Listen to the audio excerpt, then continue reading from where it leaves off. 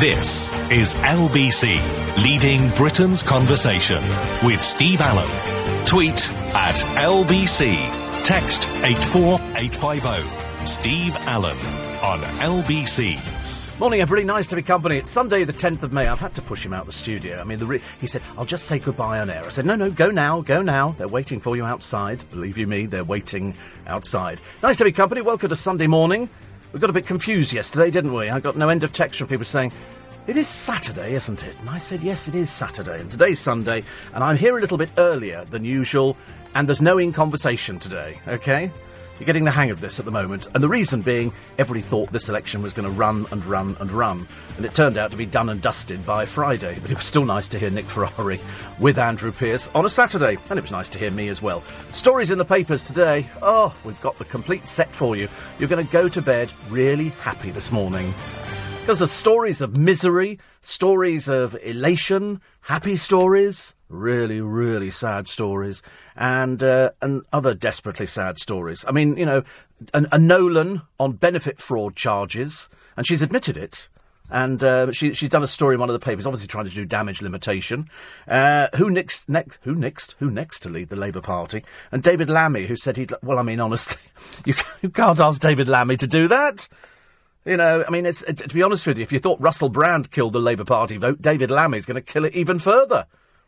Having witnessed his appalling, embarrassing gaffes on, I think it was a celebrity mastermind, where he laughingly thought he was some sort of celebrity. And they put him on there. This man didn't know anything. 13 points he scored. He had to keep saying pass, but he didn't know anything. I mean, he really was dim. I was really embarrassed to think that even on his chosen subject, which was Bob Marley, I knew more about Bob Marley than David Thick the Plank Lammy knew. And when it came to the general knowledge questions, classic example, who succeeded Henry VIII? Henry VII was his answer. I mean, dear God, man, you can't be that stupid. But luckily it's there on YouTube for all to see. And then he said, oh, of course, if I don't do that, perhaps I could be Mayor of London. What? God, dear me, please. The hate mob in number 10 Rampage. I was listening to people talking about it. I was going to drive down there because if I find the person who defaced a war memorial, I'll personally pull the trapdoor open myself. We've had this before, haven't we, with a member of a leading group's adopted son who decided to swing on the cenotaph, and frankly, I'd have swung for him too. I just can't believe that the people who go protesting, and nobody's got any problem. If you want to go and protest, go and protest. There are a few pictures in the papers of some quite clearly deranged buffoons out there with hatred in their eyes. And the hatred has got nothing to do with the Conservative Party. It's the police. It's anybody in authority. It's anybody who's got more than they have. But as they're all drug-smoking benefit scroungers, every time you see them out there, you know it's just like Rent a Mob, but they can only manage 12. And the police rounded them up. And you think, you don't do yourselves any favours, do you?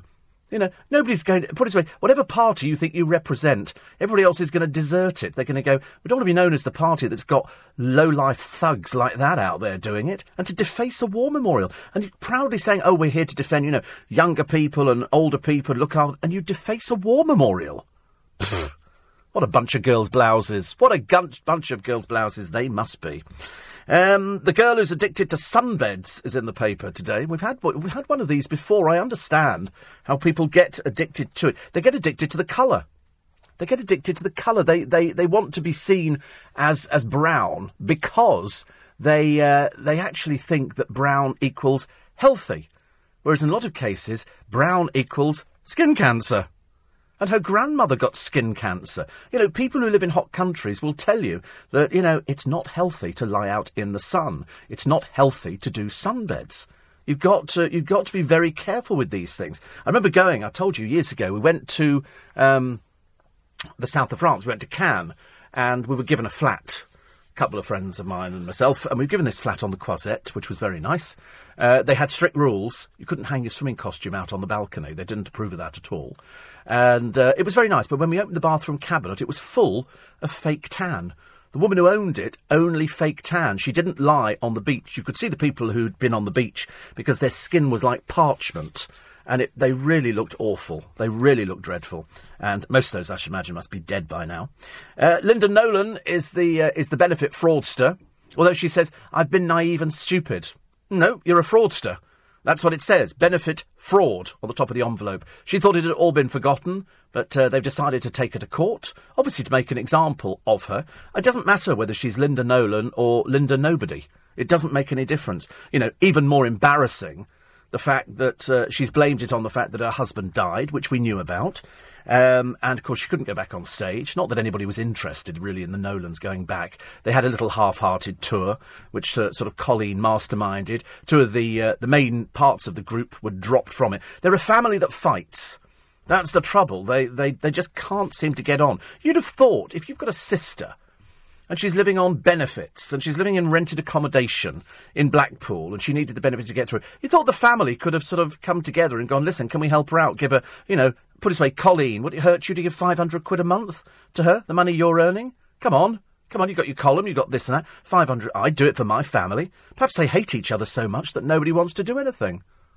You'd have thought, with all the sisters, they say, listen, all right, you can only afford £200 a month to give to her. Let's all rally round and do it. It's your sister.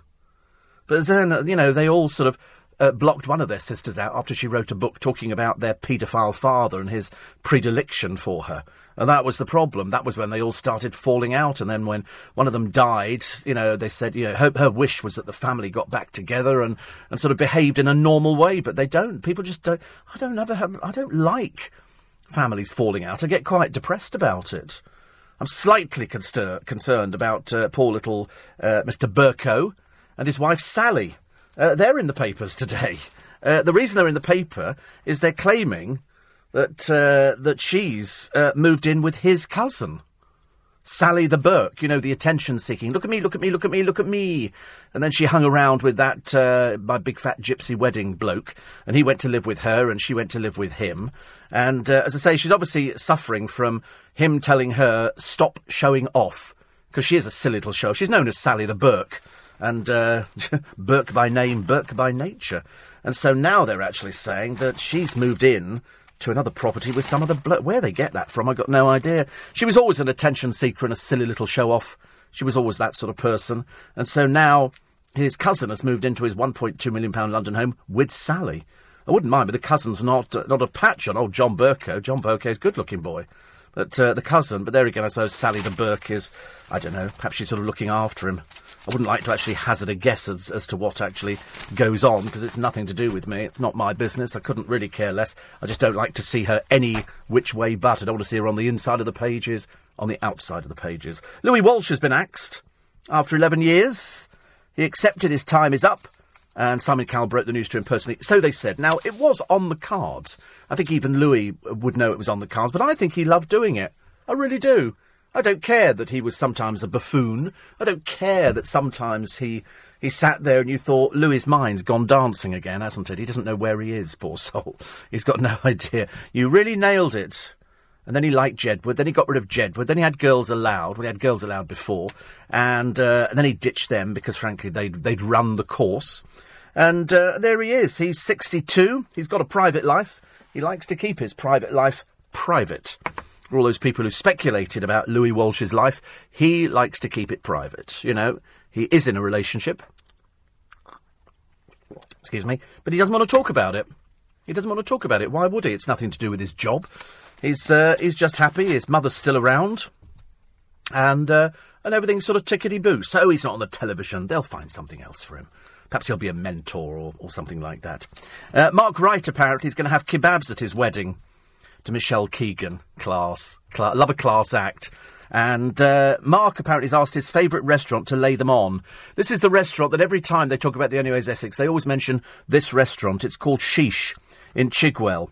And to be honest with you, it's full of all those old tarts from the Only Ways Essex. You know, you'd walk in the door and it's a Boots minefield in there. It seriously is. The entire number 7 range is on display. And because it's got a reputation of being the place where they all go to, it's full of people who want to go to look at people like that. So luckily for me, I avoid like plague. Nobody ever wants to go to a place like that. Every time you see a picture of a pair of old tarts from Anywhere's Essex, where are they going? Heading out for a night at Sheesh. You think, oh, God, it's just so bad. It's just so bad. Gino D'Acampo. Don't like Gino D'Acampo. Ever since we saw him the other day. You remember on the Celebrity Juice dressed as Robin, Batman's sidekick. Of course, Robin, very appropriate. That's what he went to prison for. From Paul Young, he robbed at an early time, and now he's a bit creepy on the television. In fact, he's very creepy on the television. And he's now being questioned by police as a possible witness over a memory loss mystery involving a woman who went to his hotel room. The woman who has no recollection of her evening with Gino, who is married and with 3 children. They think that they're going to, the police think they might have to give a toxicology test to see if there's any traces of drugs. She met him in a bar after a book signing session and then headed back to his hotel. It's understood she didn't stay the night. She says she woke up the next morning and had no recollection of the previous evening. I've had days like that. I've had days where I think, what the dickens, where am I? Where am I? Where is this place? Oh, hello, Your Majesty. You know, I mean, I sometimes I've got no idea at all. But there's something odd about Gino D'Acampo. He spends most of his time on just being a dirty boy, I'm afraid. And with 3 children, a little bit of an embarrassment. We don't see the wife very often. I suspect we probably might not again. But anyway, she's there. He's been touring the country, signing his book, Gino's Veg Italia. His agent declined to comment. Oh, dear. You don't think he has a reputation, do you? I love it when they have reputations, don't you? I love it. They go, well, actually, of course, everybody knew. But they kept it quiet. No, nobody talked about it. Why? They didn't want to talk about it. I mean, I know secrets about celebrities. I wouldn't dream of telling people. Unless it was somebody I trusted implicitly. And to be honest, between me, you and the gatepost, most of you I couldn't trust to sort of thread a conker onto a piece of string. But somebody wrote, Twitter to me. I wasn't sure if they were drunk, actually. I suppose they might have been. We do get drunks. And this is somebody called, what's his name? I thought he was called Tony. And he says, LBC, can Atty and Dale work 20 hours and at Steve Allen show 4 hours? I wouldn't need a TV, #just asking. And I thought, I work a 6-day week, I don't do 4 hours. Then I thought perhaps he's on drugs. Perhaps he's in some home or something and matrons only just allowed him access to the computer. He says, Ian Dale works 20 hours a week. He does. He works a 4-hour show. I do a 2.5-hour show. You know, can't have too much of a good thing. Can you? Only have to look at the figures. Steve Allen on LBC. Morning, everybody. 19 minutes past 4. The time in Milan is, I have no idea. But my friend Ryan is over in Milan. He says, I've just got in from the clubs. I mean, it's a ridiculous time to get in from the clubs, for goodness sake. He said, I came here to watch the football. It's John's birthday. So who's John? Happy 29th, anyway. Happy 29th. He says, nice to hear you before going to bed in Italy. Italy. You must be coming back. Are you coming back today? What's today? Are you off next week? Nobody tells me anything, honestly. People just disappear on holiday. My brother's gone away. I can't remember where he's gone to. And then my friend Paul Cooper's going away on holiday. Might be going away on holiday. Well, he's definitely going, whether his girlfriend goes with him. Been a bit of a ruckus on that one. And another friend of mine has gone away on holiday as well, Jo. So she's gone. I forget where she's gone off with some friends. Everybody's on holiday. I wouldn't mind, but I didn't even get a picture from Ryan, which I was looking forward to. But happy birthday, John. 29th birthday. So similar to my own. Oh, bad news. If you're in the music business, apparently Kavanagh is bringing out a new single called Deja Vu. So, not really a lot I can say about that.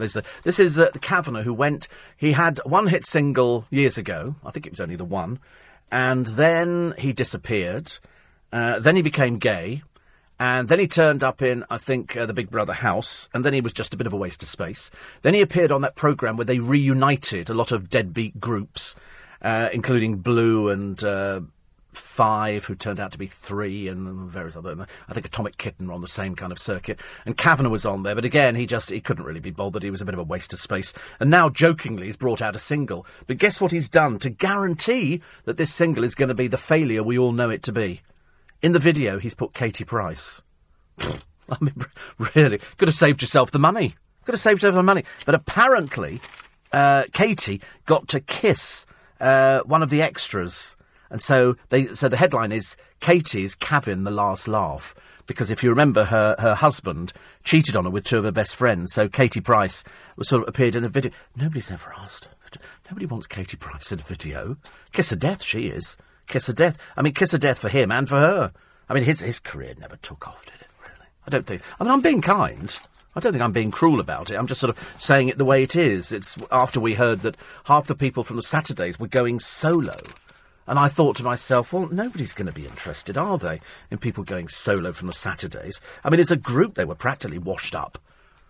So when they start going single and solo, you think, no, you can't really... It doesn't work like that. It really doesn't. The videos, the video and the singles market is so fickle nowadays. What they're looking for is sort of pretty boys who at least can sort of look as though they like each other, or failing that, pretty boys who can play instruments.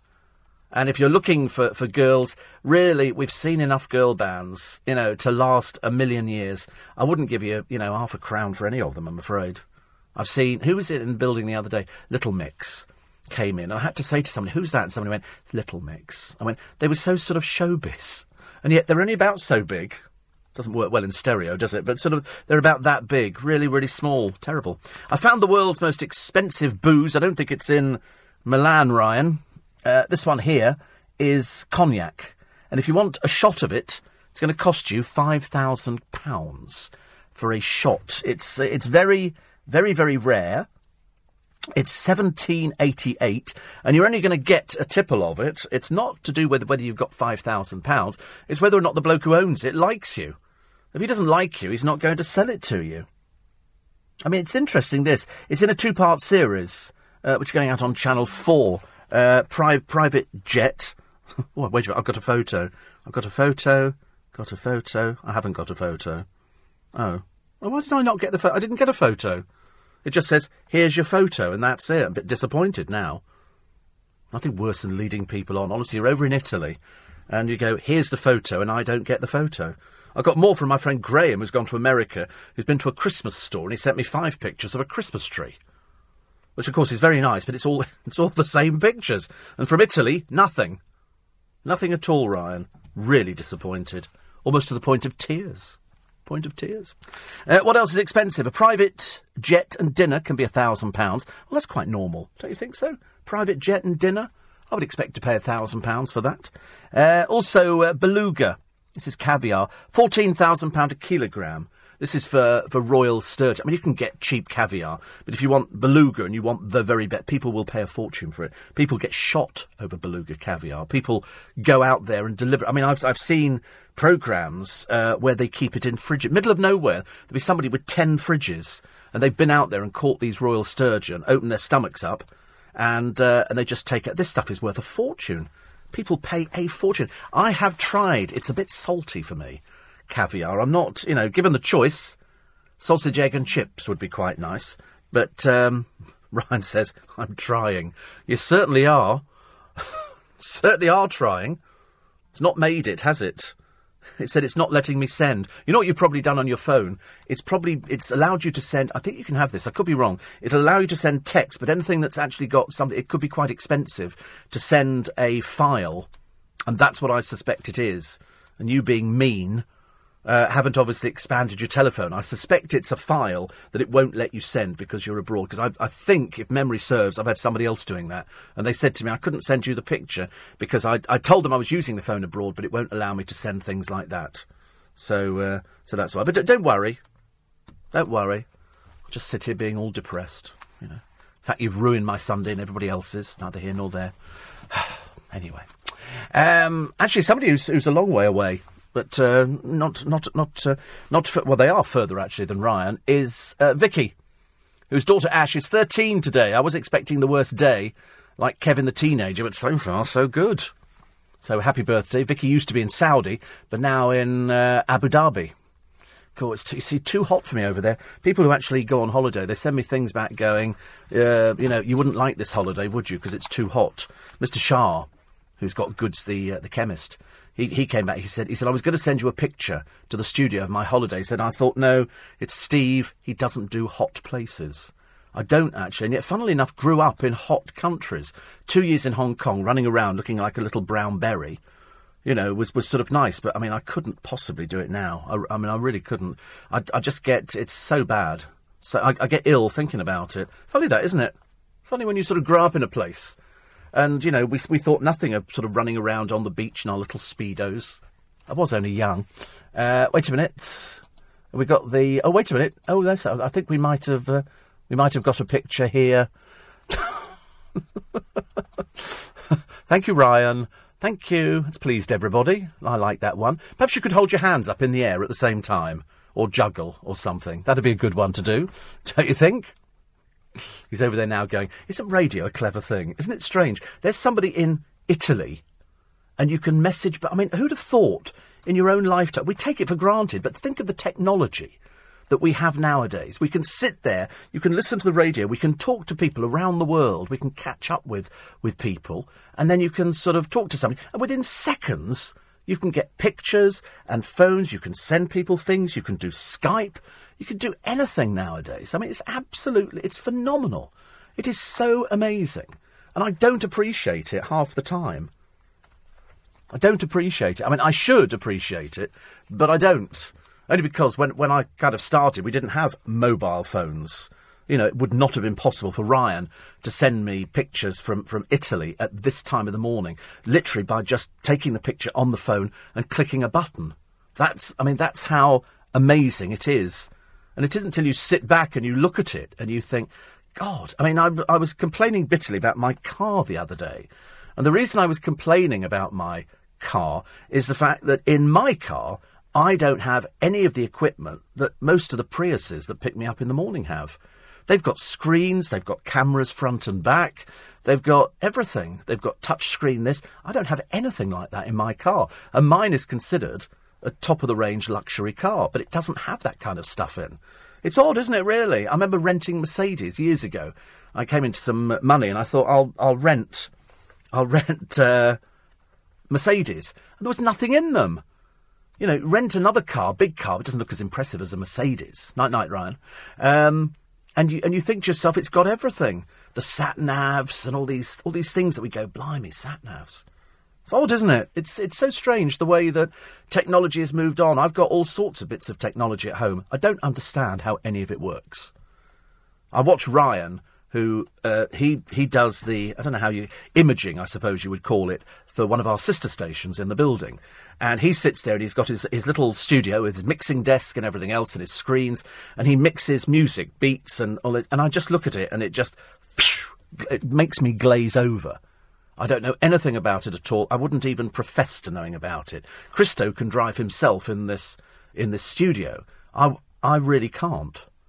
And it's not because my brain won't let me. It's because I just go to pieces. I've only got to look at the equipment in here. I don't know what any of this does at all. I can flip-flop between screens, and I know that in the morning, when Will and Steve are in here, when we finish, the studio downstairs takes over, and I just push 3 little buttons here, and that makes this studio separate. And then I can work in the studio and do my recording for my podcast. But if somebody then said to me, the studio's collapsed, you've got to drive it from this side, I'd have to look down here and think, I don't actually really understand anything at all. And seriously, that's after all these years. And yet people a third of my age, like Ryan, can just do it as a matter of... I suppose once you've done it, you've done it. I was talking to my friend Will Kisby yesterday, who was driving Nick Ferrari and Andrew Pearce. And he works for another one of our sister stations, but he used to work for LBC. And I said, have you worked this studio downstairs before? And he said, yes. And once you've worked one, apparently, then you can work most studios. Clever, isn't it? Unfortunately for me, useless. Totally useless. I sit here, I'm glazed over, even thinking about it. So where do we get to? Louis Walsh axed. Sad, because I liked him being on there. What worries me now, and what should worry you, is who Simon's going to put in his place. Who can he put in there? What worries me is the race for the Labour leadership. Please, God, it's not going to be David Lammy. As I say, if you thought Russell Brand killed it stone dead, watch the Lammy effect, ladies and gentlemen. Really awful. And Linda Nolan, we'll come around to that one in a moment. My benefit, fraud, shame. She's tried to do damage limitation. I'm not buying it, although I do feel just a smidgen of sympathy for her. It's for Steve Allen on LBC. Morning, everybody. It's Sunday. It's the 10th of May, and I'm here till 7. The reason it's backwards on the timing is the fact that I think everybody, including all the pundits, thought that this election would run for a couple of weeks and there'd be lots of guests and things that'd be changing, whereas in fact it was done and dusted on the Friday. But by that time, we were set in tablets of stone, and I quite like coming in on a Saturday. It certainly made me appreciate the fact you can do so much more when you finish at 7 in the morning. Anyway, pictures in the papers today. They've moved away from the election on the front pages. Instead, out at Thorpe Park with a cameraman is Jacqueline Josser from EastEnders and her ghastly thug of a boyfriend. And that's Dan Osborne, who was dropped from The Only Way is Essex because he's a thug. He's a nasty piece of work. They revealed that in tapes that had been made, he threatened his ex-girlfriend, Megan Tomlin, and he threatened her quite violently. He's quite clearly not a very pleasant piece of work at all. And then after that, I think, and after the producers of The Only Way is Essex had heard it, they had no choice but to get rid of him. It was simple as that. You out. A joke in the paper, I assumed it was a joke, that Bobby Cole Norris, the only gay in the village in Towie, the really, known, I think, as Ming the Merciless because of his peculiar facial expressions, apparently might be going out to I'm a Celebrity, Get Me Out of Here. In other words, there's no work at all, and he's got to do something like that. Rolf Harris is battling to keep his fortune from 20 alleged new sex abuse victims. The women are planning to sue the shamed entertainer in the civil courts. And so that's, they will then transfer his money to something else. I don't know, how legal it is or whatever, or what the due process is. I've got no idea. I think his wife jointly owns his home as well. They say his companies are worth £8.5 million with £2.3 million in cash, which is interesting, isn't it? He has a mortgage-free home at Bray worth about £5 million, they say. So that's about £15 million. I've seen the house. People bought all of his pictures. Are they ever going to be... what worries me is he's actually a very good artist. I know that doesn't excuse anything, but I'm thinking about all the people who in good faith bought his art over the years. Not that you were ever expecting anything like this. Now, I'm assuming, it's worth nothing. I think there was one shop that was selling his stuff after he was convicted, which then got vandalised. And you do sort of think there must be loads and loads of people who've actually got pieces of Rolf Harris art hanging on their walls. His wife is 82, Bindi is 50, and she said 2 years ago that inheriting her father's money would be like winning the lottery. It is, depending on whether he's still got it by that time. That's the big problem. Mark Wright and his little stag do. Arge, of course, the most boring person under the sun, sitting there with a bottle of water. And Mark Wright, you're going to be seeing these pictures in the colour supplements as well. It's all staged for the cameras, and it's a big money deal. Whether you can get away with it again, I don't know. I think perhaps it's a one-off. Emily Lloyd, she was Trigger's daughter, and there were all sorts of emotional problems that went on with her. She's completely let herself go now, but she's got a partner called Christian. The best thing you can say about him is that he needs his teeth doing. And she's let herself go a little bit. But anyway, she's got a forlorn desire. And no doubt you can read about that in the papers. And here's the girl who is addicted to sunbeds. She uses a sunbed 6 times every week. 6 times every week for 14 minutes each time. She takes tanning pills. Have you seen these? They're keratin. And what it does, it makes the end of your fingers go bright orange because it contains the stuff that's in carrots. And she says, my gran has skin cancer from too much sun, but I will never stop. So they've got a picture of her. To be honest with you, she's a plump little girl. That's the best you can say about her. And she's not... she's got tattoos. She's got one on her top of her chest. She's got them up her fingers. She's got them on her sort of belly button, up her legs. It's all a bit tacky, actually. Though, luckily, people are falling out of love with tattoos. I read a thing the other day, and it said that the young people who originally would have been getting tattoos now aren't getting tattoos. They've decided that they will be with them forever and a day, so they're not going to bother. It's when you see them going up people's necks that you kind of worry. Excuse me. You can't beat a bottle of water. It's made you thirsty now, hasn't it? Always makes... Every time I hear somebody say that on the radio, and they go, I'll just have a bottle of water, I think, I'll try and forget about the fact they've said that. And the more you think about it, the better it gets. I love it. 84850 steve@lbc.co.uk. Elaine, so I've just had the most awful night. My brother-in-law passed away at home last night. Been looking after him due to him having cancer, but it was very sudden. Just come to bed to try and get some sleep. Hope it's all been sorted. We had my brother's wife's mother die on us at Christmas a few years back. We knew she was going to die at Christmas because they told us that she wouldn't see Christmas Day. And I've told you the story before, that we were all downstairs on Christmas Eve, and we took it in turns to keep going upstairs to check that, she was still with us. And, we'd had the Macmillan nurses round and everybody else, and they'd said, she's not going to see Christmas Day, because they know, don't they? They know that by the state somebody's in. And I went up at one time. My dad had sat up there for a little while, and then I went up and looked at her, because with the cancer, she'd gone to nothing. It was just like a head on a pillow, and then she did a big deep breath, and that was it. And so I went downstairs. I said, I think she's just passed. And so my dad then went up there and checked and sat with her until the doctor arrived. And then we sort of sat there. Also, it kind of leaves you deflated, doesn't it? You know something's going to happen, but you're just not kind of prepared for when it does happen. And so you all sort of sit there, and we just sort of stared at the ceiling for a little while. But it's a terrible time for people. I don't, some people, I don't know how they cope with it. Did you get on with a quick dash home, says Jamie? Any dramas? No, rugby fans were in. A lot of places didn't open for the rugby. They were in there.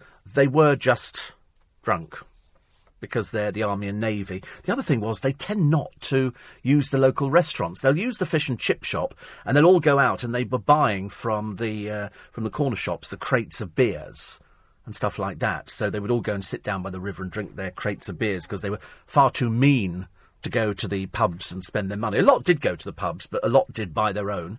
And there were people dressed up. We had Oompa Loompas and various other people in different sorts of outfit. Not as many as previous years. My God, there were some uglies out there yesterday. And so that was quite nice. Got back home, plenty of time yesterday, did some shopping, went and got some bits and pieces, and then just settled back. And then late afternoon, about 2-3 o'clock, I thought time to start getting ready for bedtime. Well, not really getting ready for bedtime, but sort of getting ready so I had something to eat, watched a bit of telly, and then toddled off to bed about 6:30, made a few phone calls, and then in bed, and then zonk, out for the count. Got up this morning, getting up, normally on a Sunday I get up about 3 o'clock. This morning 1 o'clock, because I was starting a bit earlier. And there were still people milling about on the streets. I tended to forget that because I'm doing it a bit earlier, there's a load more people out there. Come into Leicester Square, and it's heaving. Leicester Square, it's like party time down there. And you think I'm quite marooned up here. I'm stuck in my own little box. I'm quite happy. I could sit here all morning. Well, at least until 7 o'clock, actually. Because breakfast this morning is Stig Abel. And then James O'Brien is going to be here at 10 o'clock. So he's going to be doing what we did yesterday on the programme. Because I don't think the situation has changed as regards the election. So he'll be waking up shortly going, what the dickens are we going to talk about today? Which is what Nick Ferrari said yesterday when he was talking to Theo Usherwood, and he went down, I think, to Westminster and said, so I'm assuming there's nobody there. And he went, you're absolutely right. He said there's a couple of Sky producers, which I thought was quite sweet. Charlie Catchpole, writing in the Sunday People today, says Russell Brand executed a U-turn faster than any grown-up politician and told his millions of Twitter followers they should vote, after all, but to be sure, they backed Labour. Shame that the deadline for registration to vote was 2 weeks ago. Still, it's the thought that counts, says Charlie. Yes, I think Russell Brand goes back to children's entertainer, and never again ask him his opinion on politics, because quite clearly the man's an idiot. Good news is that broadcaster Clive James is going to be honoured with a special TV BAFTA. He's very ill at the moment. He's got cancer. He's 75. He's too ill to attend the BAFTA Awards, but he will be seen being presented with him. It's been pre-recorded. His hit show included The Late Show, Fame in the 20th Century, Review of the Year, and Clive James on television. He's been fighting this leukemia, kidney failure and emphysema for 4 years, and he's really he's in a bad way at the moment, but at least they give him a BAFTA, and I like that idea. I interviewed him many years ago for LBC on a book he'd written about the Bollywood film industry. Very interesting person, very interesting. He was the one who introduced you to Margarita Prakatan. Do you remember Margarita Prakatan? This is a woman who he discovered on a cable network in America, and he brought her over, and we put her on Five's company. And she used to sing, first I were afraid, I were petrified, not thingy I was. She couldn't sing, and she couldn't even speak English properly. But she was just very, very funny. And she turned up on everybody's programme, singing these peculiar songs whilst playing an organ. Oh, dear, honestly. Carol McGiffin's column. She's our woman on the loose. She certainly is. And she talks about Rio Ferdinand's wife, Rebecca, who died from breast cancer at the age of just 34. It goes to prove we can put a man on the moon.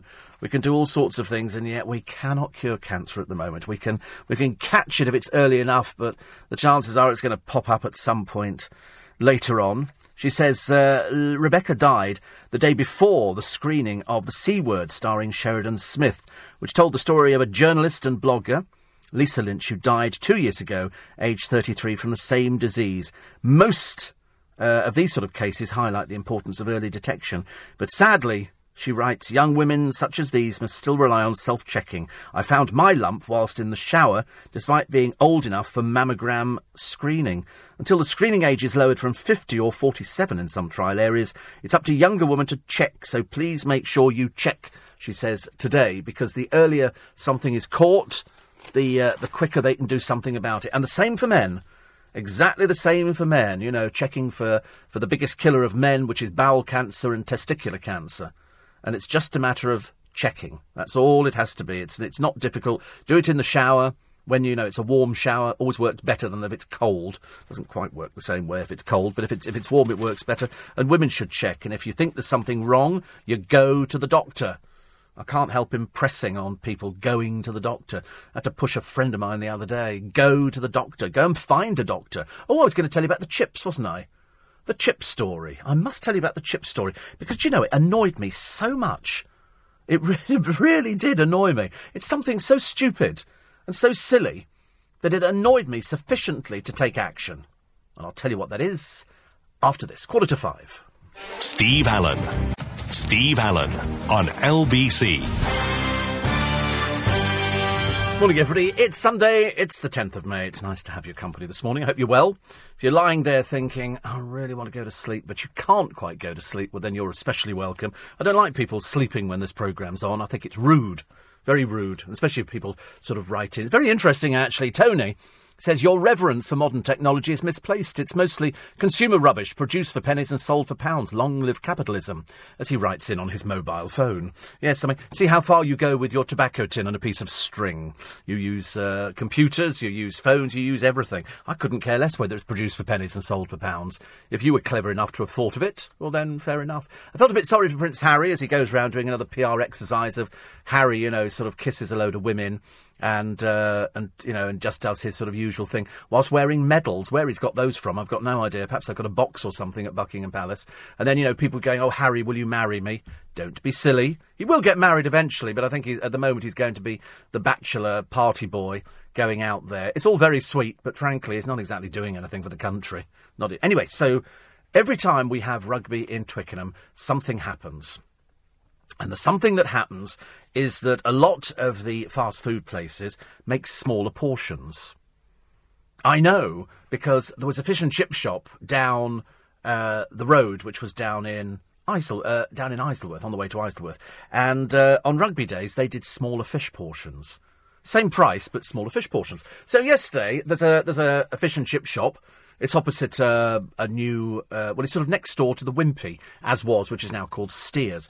And we've been in there loads of times. I've been in there and I bought chips for Paul Cooper and John and Al and Mandy and everybody else who works in the greengrocer, because for £2 you get a box full of chips. I mean, a box full of chips. Seriously, it's enough for, it would last a good 10, 20 minutes easily. So I thought yesterday I was out getting some, this foot foam, and I've forgotten the name of it again, I'm afraid. Although I will actually better find it. I'm sure I can find it this morning. And I thought, on the way back, I'll get them some chips, because it was a bit overcast. We hadn't quite hit the sunshine. So I went into the fish and chip shop, and I said, have a large portion of chips, please. So she looks at me, and she puts in the box these chips. And I thought, where are the chips? It was seriously the smallest portion of chips I've ever seen. I didn't say anything. I just looked at them. Normally, if you go in there during the week, you get your chips, she wraps them in paper and then puts them in a bag. Nothing this time. She just gave me the box. Rude woman. And I got round to Paul Cooper, and I said, I've just bought, this is a large portion of chips. And they went, where? I went, exactly. Exactly. They're quite clearly ripping off locals and thinking that we're all rugby fans. Admittedly, I probably looked like a rugby fan because I had my sort of anorak thing on. She probably thought I was a rugby fan, so thought it was quite easy to rip me off. Well, I'm telling you now, darling, we shan't be buying anything else from you again in the fish and chip shop. Absolutely outrageous. Outrageous. Right next to the bank is the fish and chip shop. I think it's used to be called the Midland. What do they call it now? I've got no idea. HSBC, it could be. Anyway, I thought, what a rip-off. You want to do that to the rugby fans? You do that. Don't do it to people who you rely on during the week, because you've lost me as a customer. Dreadful people. It drives me mad. Drives me mad. Ian says the Tories could use the David Lammy video in the election broadcast the next time. You could put the slogan, "Your next Prime Minister," and have David Lammy on Mastermind, with all these little clips of David not knowing a thing. Didn't know anything. Pass.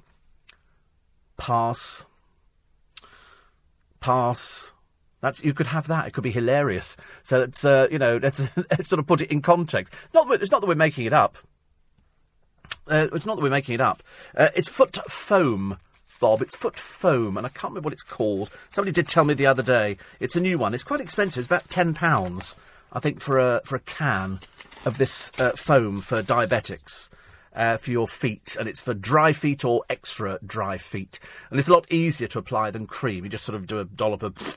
It's like doing sort of instant cream, whipped cream in a can. It's a similar kind of thing, and works just as well. Well, it seemed to work yesterday. I put it on yesterday, and I quite liked it, actually.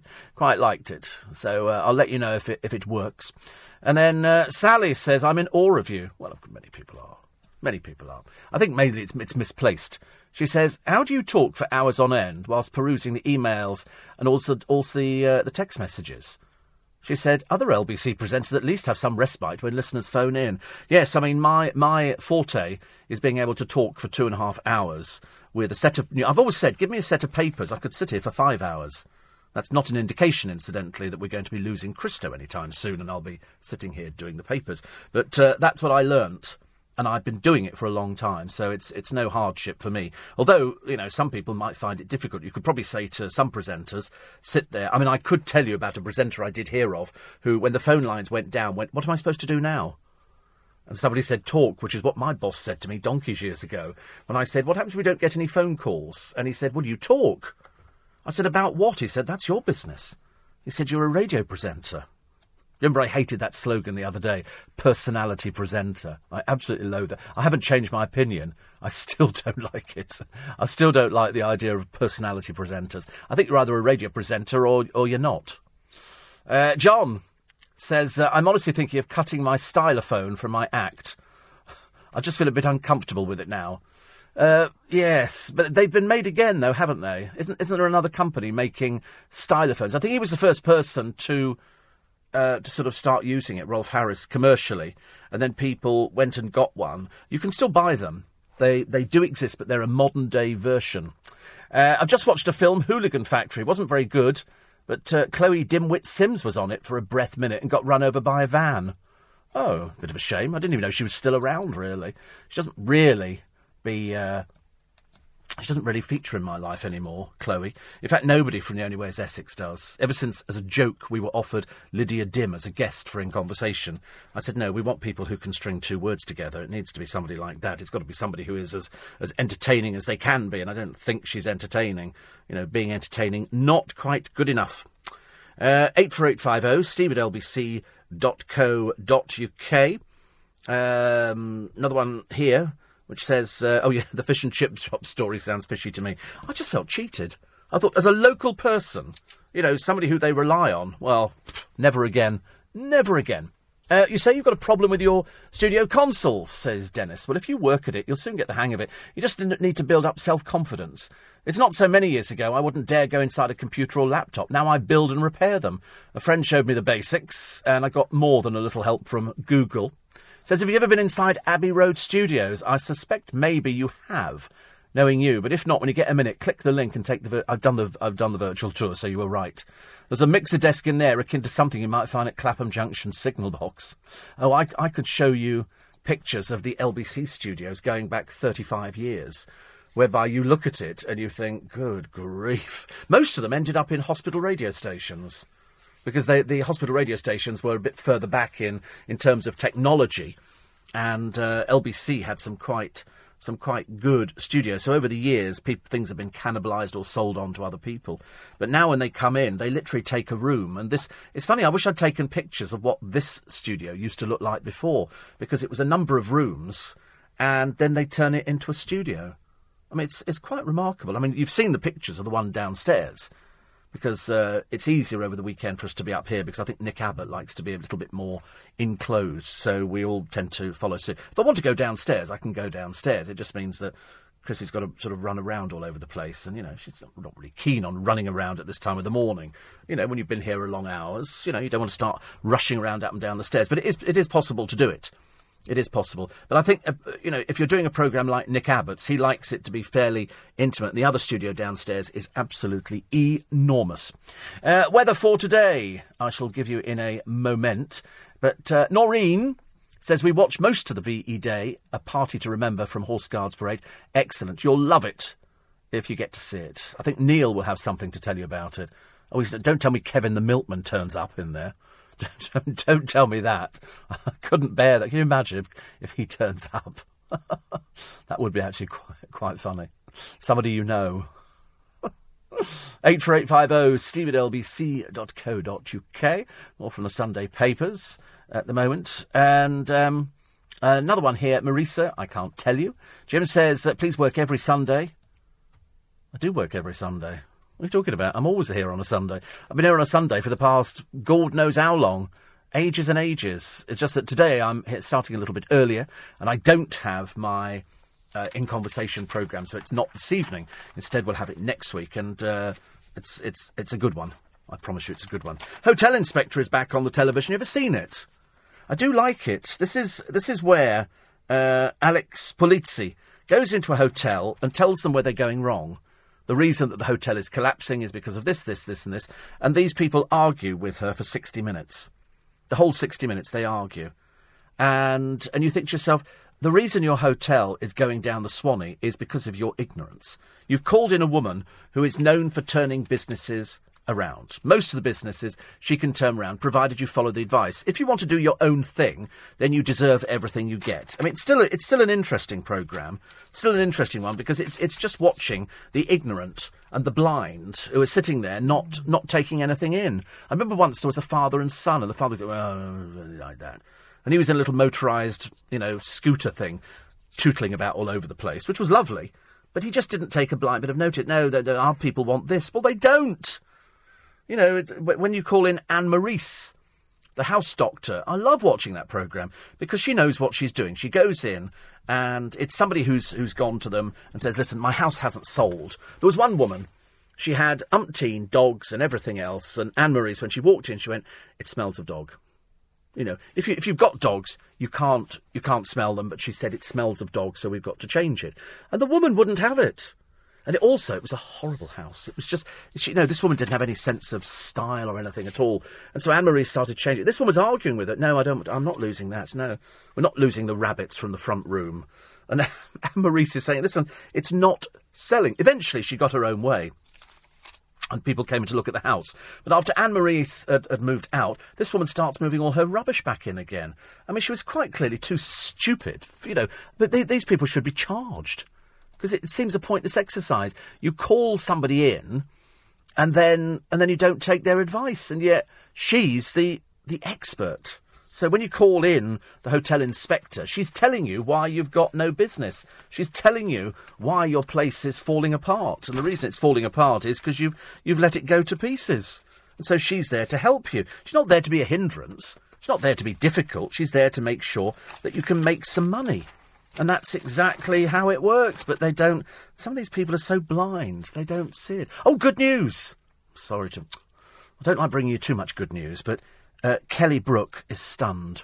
Difficult to tell when you look at her. She wouldn't really have that kind of look on her face. They've axed her comedy series in America. As indeed we predicted they would do, ladies and gentlemen. We did say that it was so disastrous. Kelly's not at all... She's not... So I'm laughing. She's not at all happy about it being act.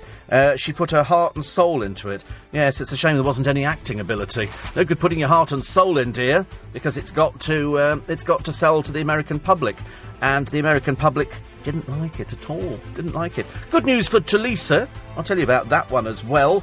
And Tony Blair tells Labour it must return to the political centre ground to win again. I mean, you'd think they could get it right by now, wouldn't you?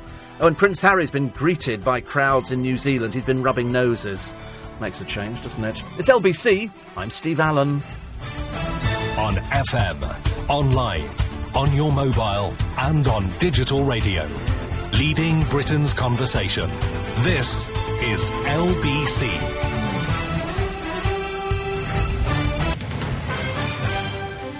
This is LBC, leading Britain's conversation with Steve Allen.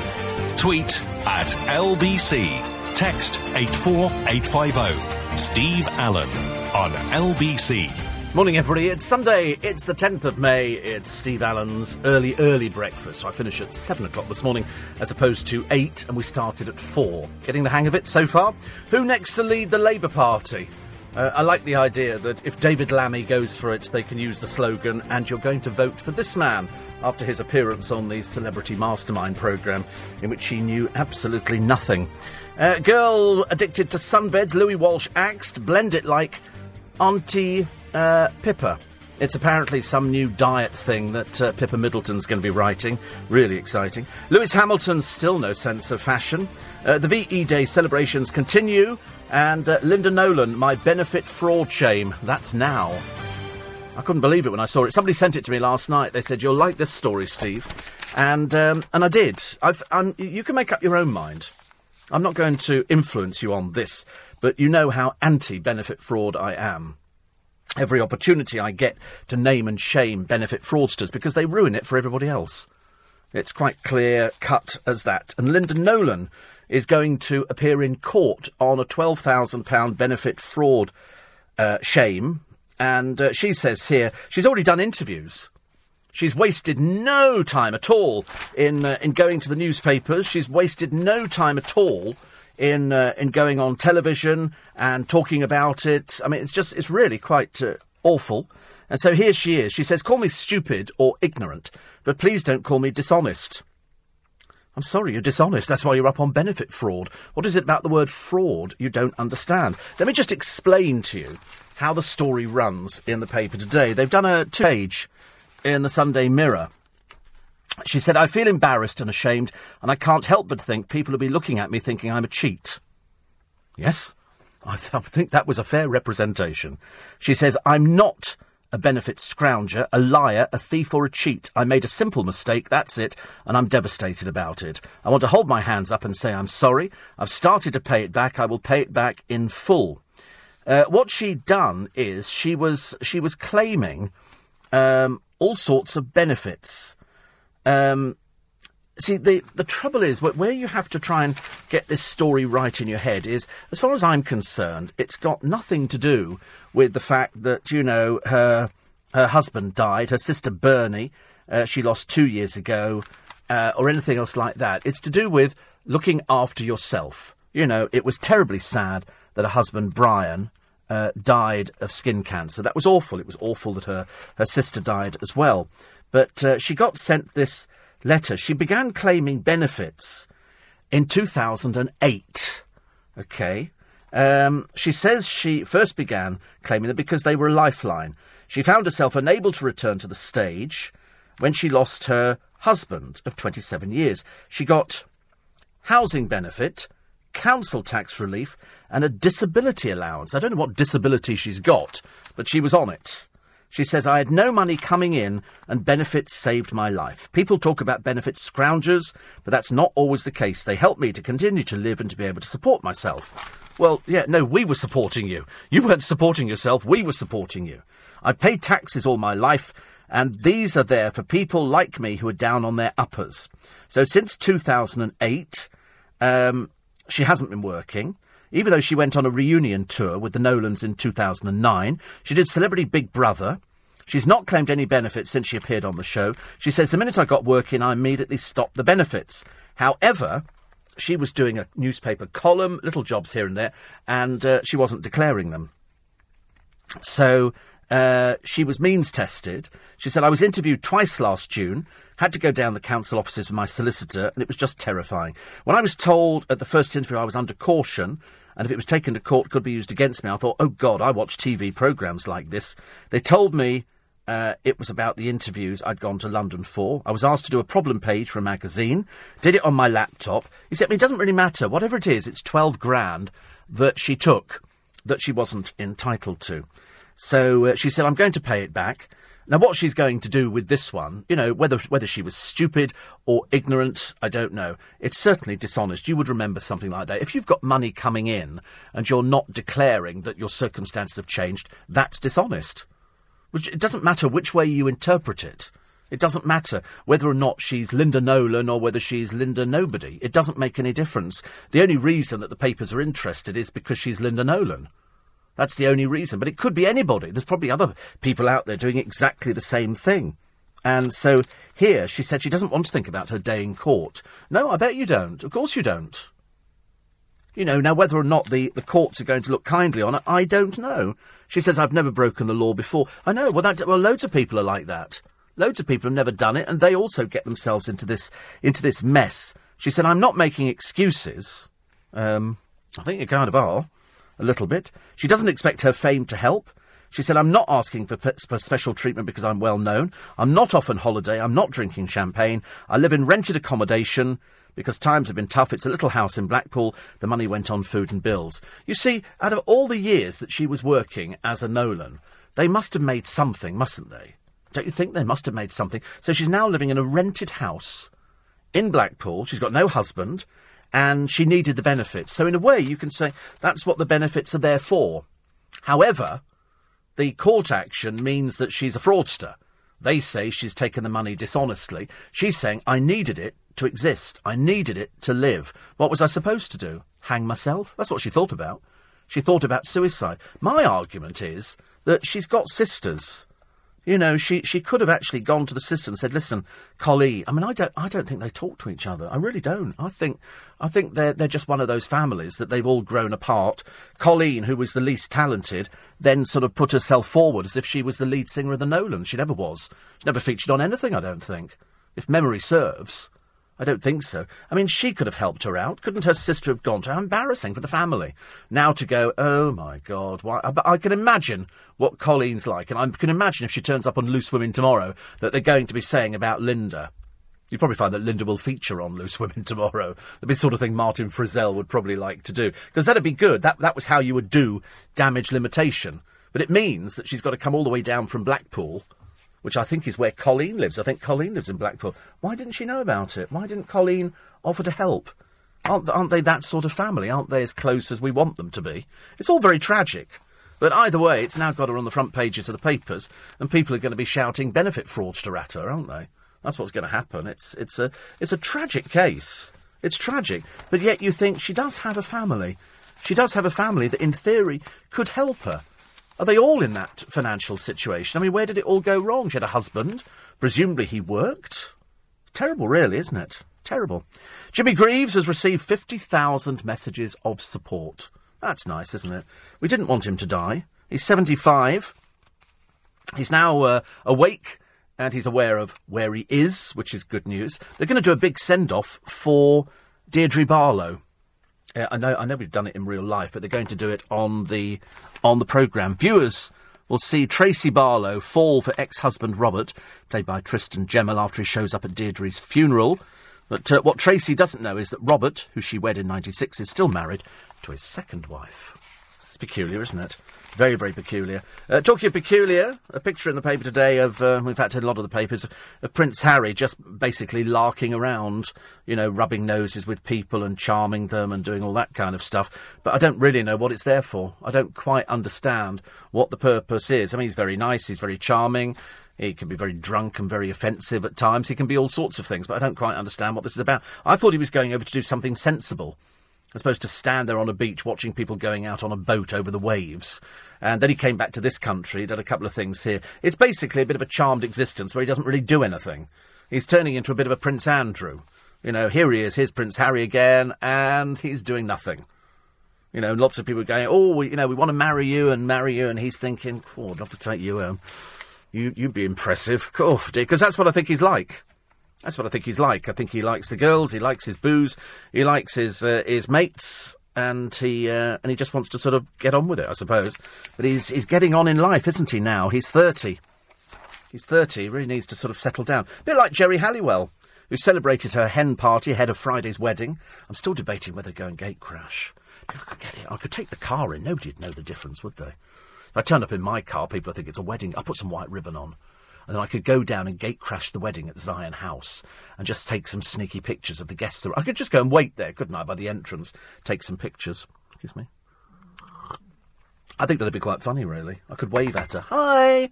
Anyway, it's a picture of a hen party, and I'm looking at the pictures of people. No idea who they are. Not a clue. Not a clue who these people are. Presumably these are her friends. But they don't seem to be people that anybody knows. So she's obviously got no celebrity friends, and yet she's been out with a load of celebrities, hasn't she? She's had she's been around the block quite a few times, but she had 1, 2, 3, 4, 5, 6, 7, 8, 9 of them, which was lovely, which was nice. But they all look a bit too old to be going out doing one of these like Michelle Keegan's people, where they went off to Dubai or something, all in little T-shirts. Unfortunately, Geri Halliwell's just looked like yummy mummies who've wandered in from the local Starbucks. 84850 steve at lbc.co.uk. Last night, says Margaret, the celebrations were fantastic. The music was very good. I would love if there was a DVD. I don't know if there is, actually. Somebody might bring one out. They bring one out for everything else. I see no reason why there shouldn't be a DVD for that. People like that sort of thing, don't they? Being patriotic and being there to make sure that we sort of remember all of the older people, the older generation. 84850 steve at lbc.co.uk. Jerry says, I went to the doctor, I'm diabetic. Feeling tired, blood sugar was 24. Oh, blimey, near death, I should imagine. He says, why do you need to put foam on your feet? Well, it's like a foot cream. You can buy lots of foot creams now, and it's nice. You just put it on there, you look after your feet. Don't want your feet to go all pear-shaped, do you? Otherwise you're in big trouble. And Richard says, you might like to know that tonight on ITV, an episode of Celebrity Squares featuring as a celebrity the legendary Laura Whitmore. Who? This is the non-existent Laura Whitmore. This is this poor girl who they tout around all over the place as being some sort of celebrity, and yet all she appears to do is turn up to parties. Hardly a celebrity. Only in her own tiny, teeny little mind. 5:15. Steve Allen on LBC. If ever there was any doubt in your mind about the fighter power of Russia, look at their parades taking place in Red Square. It's like a harkback to the 70s, as far as I'm concerned, where they fly in helicopters and they've got all the troops are out there, and everybody's looking pristine and the guns are in it. I mean, it's quite a big military power show-off, isn't it? Really, it's a case of showing to everybody, including themselves, this is what we've got. Other stories in the papers for today. What was this one here? Oh, this is William's gift to Charlotte and George, a magical childhood home like Diana's. Because Diana grew up in Park House, which was on the Sandringham estate, the Queen's Country home, which is 3 miles from Anne Mahal, Kate and William's home, where Diana played as a child. And so that's why they chose Norfolk. And he still thinks about his mum, which you would do, wouldn't you? I can't see any... I don't know why they keep going on about it in the papers, saying, so William's still talking about his mum. And you think, well, of course, she died tragically. Good God, he was only a little boy. He should be knowing about things like that. But I just think it's a bit sad, really, that they sort of constantly pick on him. He can't actually do anything right. There's nothing that he can do right at all. He does do his best, but sometimes it's not enough, is it? It's not enough, and I think we really want more, don't we? We want more out of him, and we want more. I don't know what more you can possibly have. I really don't know how much more you can have at all from him and the family. But they do well. They do well, and they seem to be fairly happy. I think what he wants is a private life, don't you?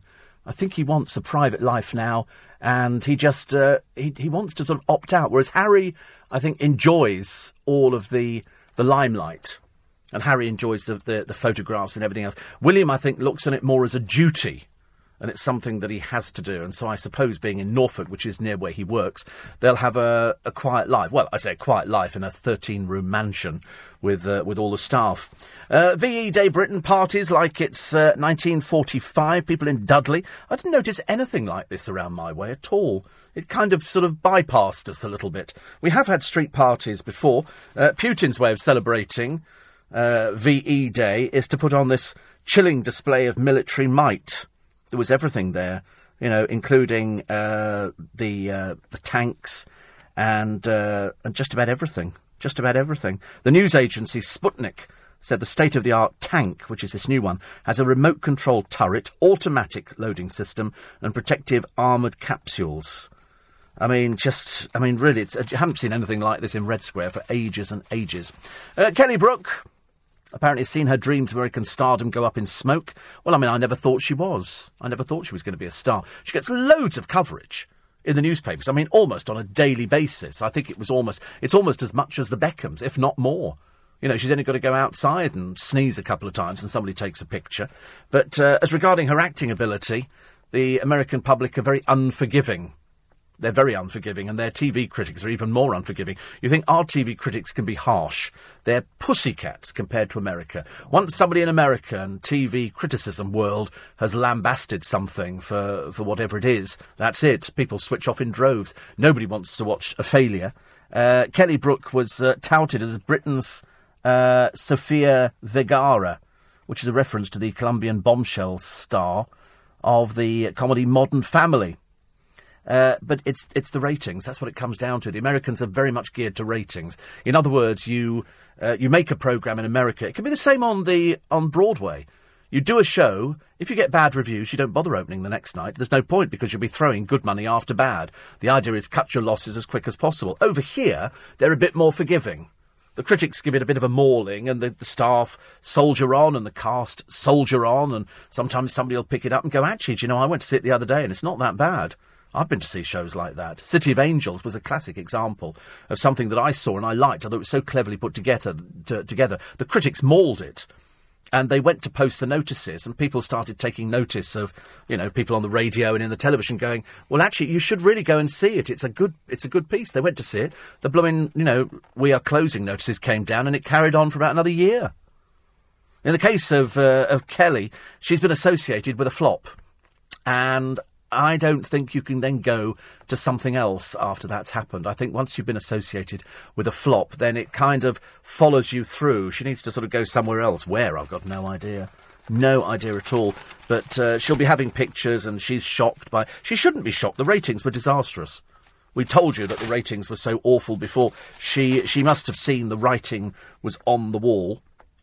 And she must have been pre-warned about it, saying, listen, they are thinking. They do keep them informed. They don't just do things overnight. They don't just go, right, that's it, it's axed. They would have had lots and lots of meetings. So the Cotswold con woman is in the paper today. She looked perfect.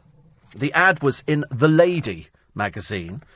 She had charming manners, immaculate references, but unfortunately she was just a common old tea leaf. Yes, she was a common thief. Emily Todhunter was looking for a housekeeper to help look after her beautiful Queen Anne mansion in Wiltshire, so she turned to The Lady magazine, spotted an advertisement offering the service of Kimberly Roberts-Watson, who seemed to be a charming woman, had excellent references. She was also known to one of Emily's friends. She had no hesitation in taking her on. Little did she know that Roberts was in fact a prolific con woman and a thief with a 30-year criminal career. That's what she did. I've told you, don't ever believe these double-barrelled names. It generally, in a lot of cases, indicates chav. And so convincing was Roberts that Emily never realised that her housekeeper was responsible for stealing her car, a £40,000 Volvo, finally arrested 2 years later, this time for the theft of £500,000 worth of art and antiques. Anyway, she was still driving the stolen Volvo. That's what she is. She's a career criminal. She latches on to people with money, and she takes their belongings. She's mad, bad, and dangerous to know, they said. But it was a Picasso self-portrait. Anyway, it's all been... we think it's been recovered. Anyway, she's in prison now. So there she is in the papers today. Also, the Prince Harry bandwagon rumbles on. I say rumbles on because it's Prince Harry and a fleet of photographers designed to get as many good pictures of saying Harry is a wonderful person and he's loved by everybody around the world and he's great and, you know, and. There is no and. We don't know what else there is about Harry they could sell us. So he can rub noses with somebody attractive. That's great, but he's always been able to do that.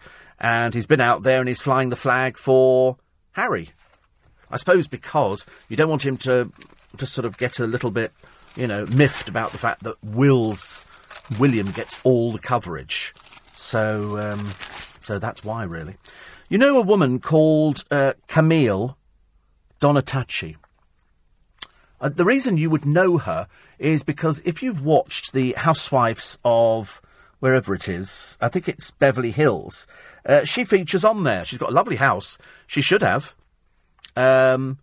She's worth 30 million. That's what she got from Kelsey Grammer. She married Kelsey Grammer. He's been on, you know, the end of a number of people. He was earning $1 million an episode of Frasier. $1 million an episode. Look, $1 million. That's just like, wow. $1 million. Good grief. Even by the time you've taken off the agent's fee, it doesn't take you long to save up for a $10 million house, does it really? You're only going to do 10 programmes, take out a big mortgage and then sort of pay that off. But anyway, he was married to her. She features on the Housewives of Beverly Hills, which is full of a lot of rich women who look like they're Botoxed up to the hilt. And they're very entertaining. It's very entertaining. Some you like, some you don't like. But anyway, he's now found a stewardess, a Virgin stewardess. That's not Virgin as in Virgo Intacta. This is, she works for Virgin. And she comes from Bristol. Well, somebody's got to. And so she saved him from his sexless marriage to the bunny girl. The bunny girl is Camille. She was the sexless one, apparently. They just held hands. Seems fair enough to me. Want to make it any more messy than that, do we? Let's face it. And so he's now settled down, but I think Camille got the house. And the house is something else. I mean, it really is. When I first saw it on the telly, I thought, blimey, what do you have to do to get that? What do you have to do to get a house like that? This place was like... And there's another woman on there, the English woman. She's got a house. It's like going into a hotel. It's all marble. Marble floors, marble entrance hall, marble kitchens. It's stunning. Seriously, I mean, over there you get a lot... You know, if you were spending, say, hypothetically, $20 million, you would be getting a place to die for. You would absolutely be getting a place to die for. You know, really a fantastic place. Over here, 20 million quid in London. Two-bedroom flat. Two-bedroom flat. Seriously, Knightsbridge. They did a one-bedroom flat for 10 million, so I'm assuming 2 bedrooms must come in at 20 million. But over there, you get a load for your money, but it's only worth, after you sell it, the same amount of money. It doesn't change. The American housing market is not as exciting as our one here. Our one goes up and down like a proverbial yo-yo. And it's always very interesting over there. But they do have the most beautiful places. But all you can do is go out, lunch, drive your car around, go and play tennis, have your masseuse over, and then have your hair done, your makeup done, and then you go to bed. And then you wake up, and then you do the same thing the next day, and you have your own chef in who's actually cooking your breakfast for you, making sure you're eating healthily, and that's all they do. I mean, look, it's a lovely lifestyle, and they've got the weather, and it's great, but to be honest with you, not for me. The house is beautiful. The house, if you could transfer the people who built that house over to here and say, right, I bought a plot of land, can you build me that with all this marble? It would cost you a fortune in this country. You could spend 60 million easily having a place like that. I mean, some people do have them. They are lovely. I know there are blocks of flats in London which are absolutely incredible. Absolutely incredible. And they do have the marble entrance halls, but they're not half as impressive as these places in Beverly Hills, which is, you know, chandeliers like 30 foot long. I mean, really, the most incredible places, manicured gardens, and you look at it and you think, wow, it's like living on a film set. Aaron Spelling's house, I think, had over 100 rooms, and it was bought by one of the Eccleston girls. I think she's trying to offload it at the moment, but I think she bought it. I think Petra Eccleston might have bought it. Absolutely phenomenal. You know, this place had parking underneath for something like 60 cars in the garage. I mean, that's like building an underground car park.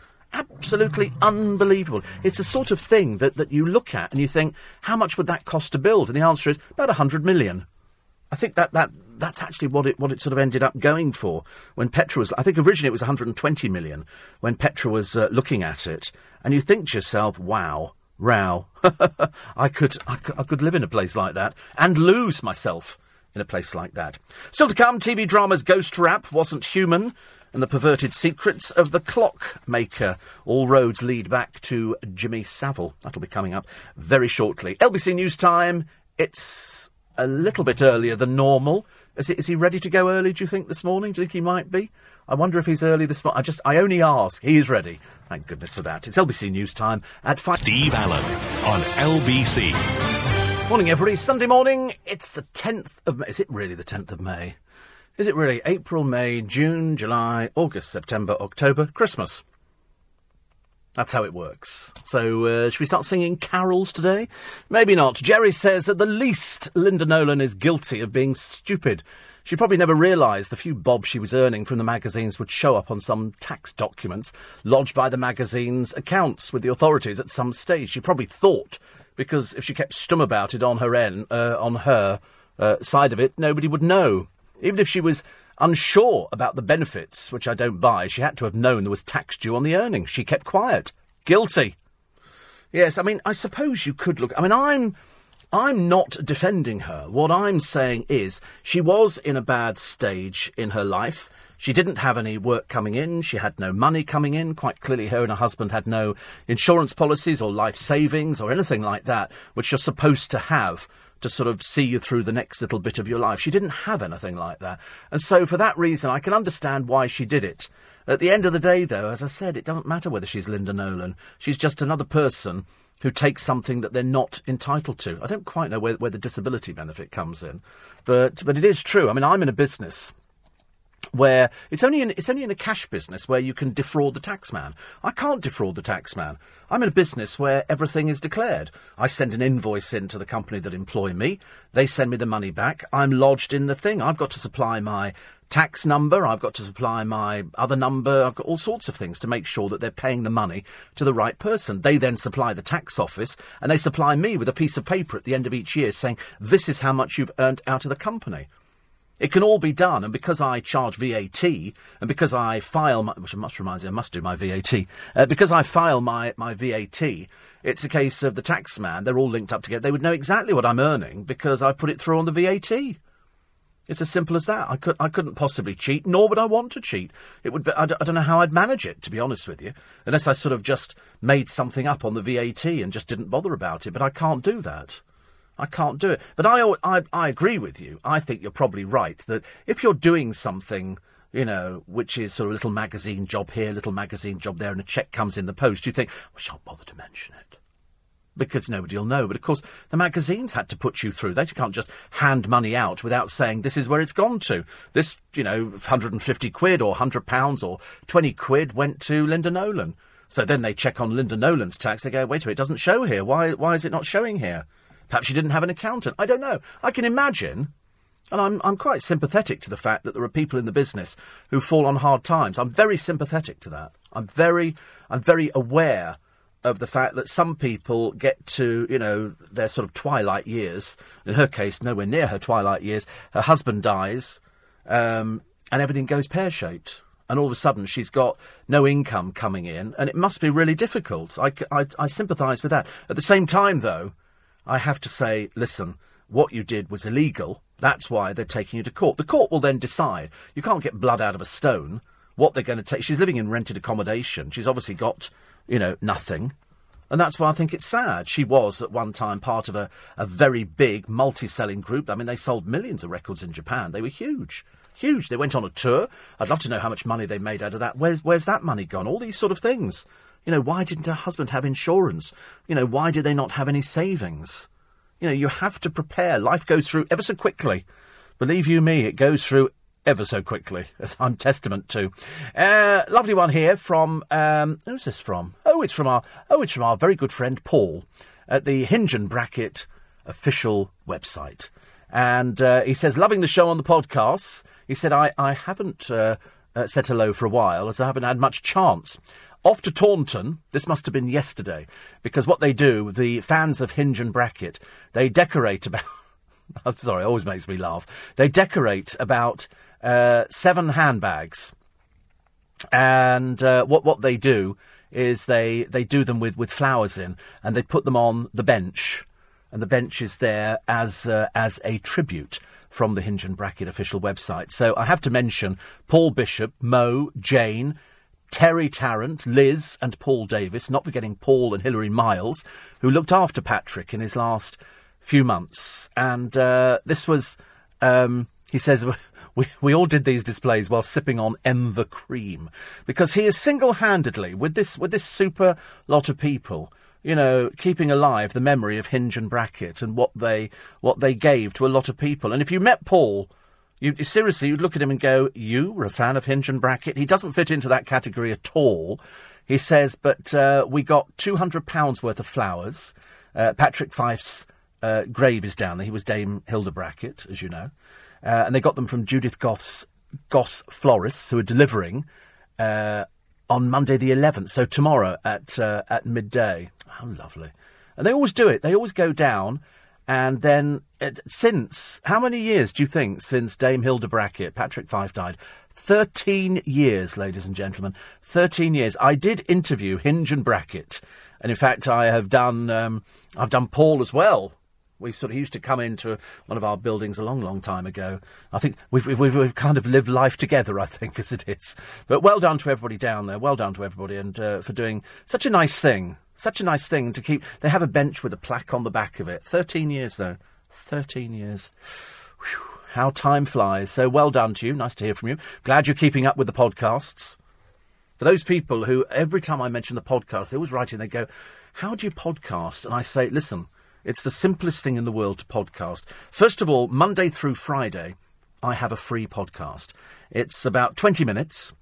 And you get it by going to the LBC website, which is lbc.co.uk. On there, you will find an app which you can download to your phone. It works on Apple phones or Android phones. And it means, and it's free to do, it doesn't cost you a penny piece. And once you've got that, it then means that you can have this free podcast sent to your phone every single day. Normally ready by about 6:45 in the morning. The moment we finish the programme at 6:30, we pull the podcast. I do it live every day for you, and then it goes out, and thousands upon thousands upon thousands upon thousands upon thousands of people download it, which is great. It gets sent to you. It doesn't cost you a penny piece. There is another side of podcasting on LBC, which I can only urge you to do, because it means, and if ever you go away on holiday, if you are so addicted to LBC, as many of you are, you go away on holiday and you want to be able to listen to the programmes.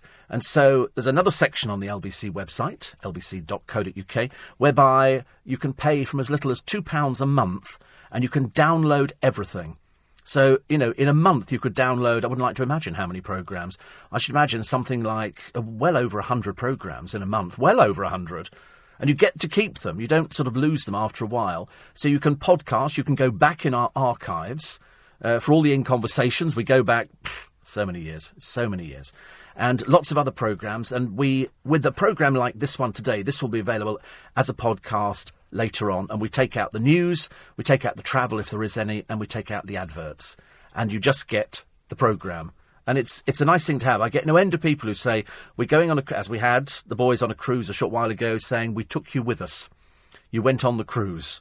Because it's a better, at least it means, because you don't have to rely on anything when you go abroad, do you? So I urge you to do that. Seriously, it's worth it just for the free podcast. And there's a few of us have got a free podcast. I think it's about 2 or 3 of us have got them, I think. I wouldn't like to swear to that because I can't remember. But go and do it. Go and do it. I promise you. Change your life. You'll be writing back to me going, thank God for podcasts. Thank God for I sat on the plane, had a lovely journey listening to an old James O'Brien programme, or a new Steve Allen programme, or a piece of archive, Nick Ferrari, or Ian Dale, or Nick Abbott, or Clive. You have to mention all of them now, don't you? Christo, and everybody in Petrie. Just goes on and on and on. But it's worth having. Worth having, I promise you. 84850, steve at lbc.co.uk. This is a story in the paper today of the perverted secrets of the clockmaker. This is a man called Keith Harding. Keith Harding features in the paper today. They say his staff restored antiques for royalty. They claim he played a vital role in Britain's biggest child sex ring. They say that he met regularly with MPs Leon Britton and Cyril Smith at his workshop. Jeremy Thorpe would also drop by, along with key members of PI, which is the Paedophile Information Exchange. The PI list seized in 1984, records Harding, who died from cancer last year, as member 329 and his address in Holloway. He's understood to have kept hidden a list of more than 1,000 PI members with prominent names, including top politicians from the Thatcher era. Apparently one of his staff, who worked with him for 7 years, said Leon Britton and Cyril Smith were both regular visitors to the shop. Usually they would come in via the side door. Other times they would ring the bell at the front entrance. They would straight away ask for Keith, who'd be coming down the stairs. They'd either go up to his office for a private meeting, or they'd be going out for several hours. It's only now that I start wondering about Leon Britton and Cyril Smith, and wondering what on earth they were doing. And so that's in the paper today. These were all people linked to Jimmy Savile, because PI, the Paedophile Information Exchange, was a list of people who had similar interests in children, and they would feature on the television. In fact, Jimmy Savile had access to lots of children on the television, because it was part of the Jim will Fix It programme. That's what they were able to do. They were able to, if you were interested. I keep saying, I don't know why the papers have never picked up on this one. They might now, that Savile never went away on a Fix It, apart from one to the Dead Sea with a 12-year-old girl, and I must have been the only person who thought it looked slightly strange. Slightly strange. What else we got here? Oh, Nigella Lawson. We do like Nigella. Well, she was upset after her American dream crumbled. Has to be crumbled, doesn't it? She cooks. ABC have axed her primetime television cookery show, The Taste. It's the Disney-owned network, and it went from 7 million to under 2.7, and that, in American terms, is a failure. There are more people working on a show than there are watching it, and that's when you have to sort of say no. There's a Buckingham Palace servant I've got a good story about in the papers this morning, which you'll like. I'm trying to find a nice story on a Sunday morning. It's a bit pushing it, isn't it, really? And the heroes who were honoured in a corner of a foreign field. I turned on a programme the other day. What the dickens was it? It was a lady. They obviously reunite people with bits of their past that they weren't aware of. And this was a lady whose husband, I think, had been shot down in an aircraft. And they took her abroad to this place, and I can't remember for the life of me where it was, but he took her. She was quite elderly. He took her down to the shore of this lake, and he said, "You see over there?" And she looked over there, and he said, "You see that thing sticking out of the lake? That's his aircraft. That's the remains of his aircraft. It's got a plaque on it and everything now." And they rowed her over to it, and she put roses on there, because they didn't know where he'd been buried. I think the people over there, I think it might have been Germany, they said that they buried them on the shoreline, but they found no evidence of that at all, so they weren't too sure what had happened. But that all of a sudden brought it home to her. And there must be thousands and thousands of war widows, and they say that's where your husband fell, or your wife fell, or your mother, or your father, whoever it was. And it must have been like that in the East End during the war. I've been through the East End, and they're still constantly rebuilding and knocking down. And for many people who lived through the war in the East End, these VE Day celebrations must really bring it back home to you. When you look at an area and you think, my God, I remember exactly what it was like. My mother used to get very depressed. If ever we drove through the East End, she used to say, because she used to live in Leytonstone, she said, I remember what it was like in the East End. She said, awful, absolutely awful. 6:45. Steve Allen on LBC. Morning, everybody. Sunday, but sorry, I mentally switched off just for a brief moment, just to sort of, let you know that I'm still in the real world. I've got a nice story for you. The kindness of the Queen. It's little stories like this that kind of reaffirm my faith in the royal family. You know that I'm a huge fan of the royal family. I've nailed my colours to the mast on numerous occasions. Well, I say I'm a huge fan of the royal family. I'm not a fan of Prince Andrew. I don't like Sarah Ferguson. I don't like Prince Andrew's two children. I'm not wild about Princess Anne, but people tell me, no, you should learn to like her. It's a tough thing. I'm not over keen on her daughter. I like the Queen, and I do love Prince Philip. I think there's something quite unique about him. There's something quite remarkable about Prince Philip. I couldn't put my finger on it, but I've watched him being interviewed by people, and I thought I'd love to have a go of interviewing him. I seriously would, because I think I would charm him out of the trees. I've watched him. I've watched female. The last one who really turned herself inside out practically was Fiona Bruce. I think she was interviewing him, and she tried everything. She did the "I'm so sexy and I know it" kind of thing, and he wasn't buying into any of it. I don't like little things like you. Don't try. And he was deliberately making it as difficult as possible, and she was floundering badly. So and then it made me sort of think to myself, I'd love to talk to him. But I know through the last time he appeared on LBC, you have to submit your questions in advance. And as I don't even know the questions at all on any of my programmes, I've never written anything down. I think not for about 30 years. I have no ability to stick to questions because I go by what they say to me. So if somebody says something, somebody always taught me years ago, a great interviewer on LBC called Bob Holness. He said the one trick about interviewing is to listen to what they're saying and pick up on that. If you write questions down, they answer a question. You're not really listening because you're looking at your next question. So the first one might be, how did you get into the business? And then the second one would be, so where do you see your career going? But they might have said something interesting in their first question. So once you've learnt how to listen to what they're saying and it becomes a conversation, not a question and answer session, you've cracked it. It's as simple as that. Did you ever meet Tommy Cooper? Yes, I did. Like to drink. David, I did get the Tiai Chin CD. I did play Going Home. Thank you so much indeed. Somewhere, my brother must have it somewhere, because I don't think we threw our parents' records out. I've got the 7-inch record, or he must have the 7-inch record, of Tiai Chin singing, I hear my heart go ding-dong, eat down inside my heart. It's lovely. I sang it the other day to Michael, who is James O'Brien's producer, and each time it just makes us laugh. We can just laugh about that at all. Music was very good, Steve. Loved it. A lot of people enjoying the VE celebrations. Somebody else who says, strange how benefit fraudsters are sorry for what they do after they get caught, but not while they're getting away with it. Yes, I mean, this is the Linda Nolan story, and it's a shame, isn't it? You're right. Once they get caught, then they hold their hands up, and she's done what I call damage limitation, especially in press terms. She's, the papers obviously got hold of it, and she said, I'll tell you everything. I didn't do it deliberately. I was at a low ebb. My husband was dying and all this kind of stuff. And so you do feel a little bit sorry. But at the same time, if they've decided to put her on trial for benefit fraud, then I'm going with that. They might then go, there isn't a case to answer, she's admitted her guilt and she's offered to pay it back. But I don't know if that's enough in this day and age. Most of you seem to think that she has to be made to pay. It doesn't matter who you are. It doesn't matter who you are nowadays. If you commit a crime, then you have to pay for it. Daz says, I like this one actually. Short and sweet for you this morning at 9 minutes to 6. What do you call a Russian premier standing on a cracker? Putin on the Ritz. Okay, I know. I'll start the car. There's no point. Samira says it's not fair to criticise David Lammy on the strength of a Celebrity Mastermind appearance, which had a clever, deliberate comedy aspect to it. No, it didn't. It absolutely didn't.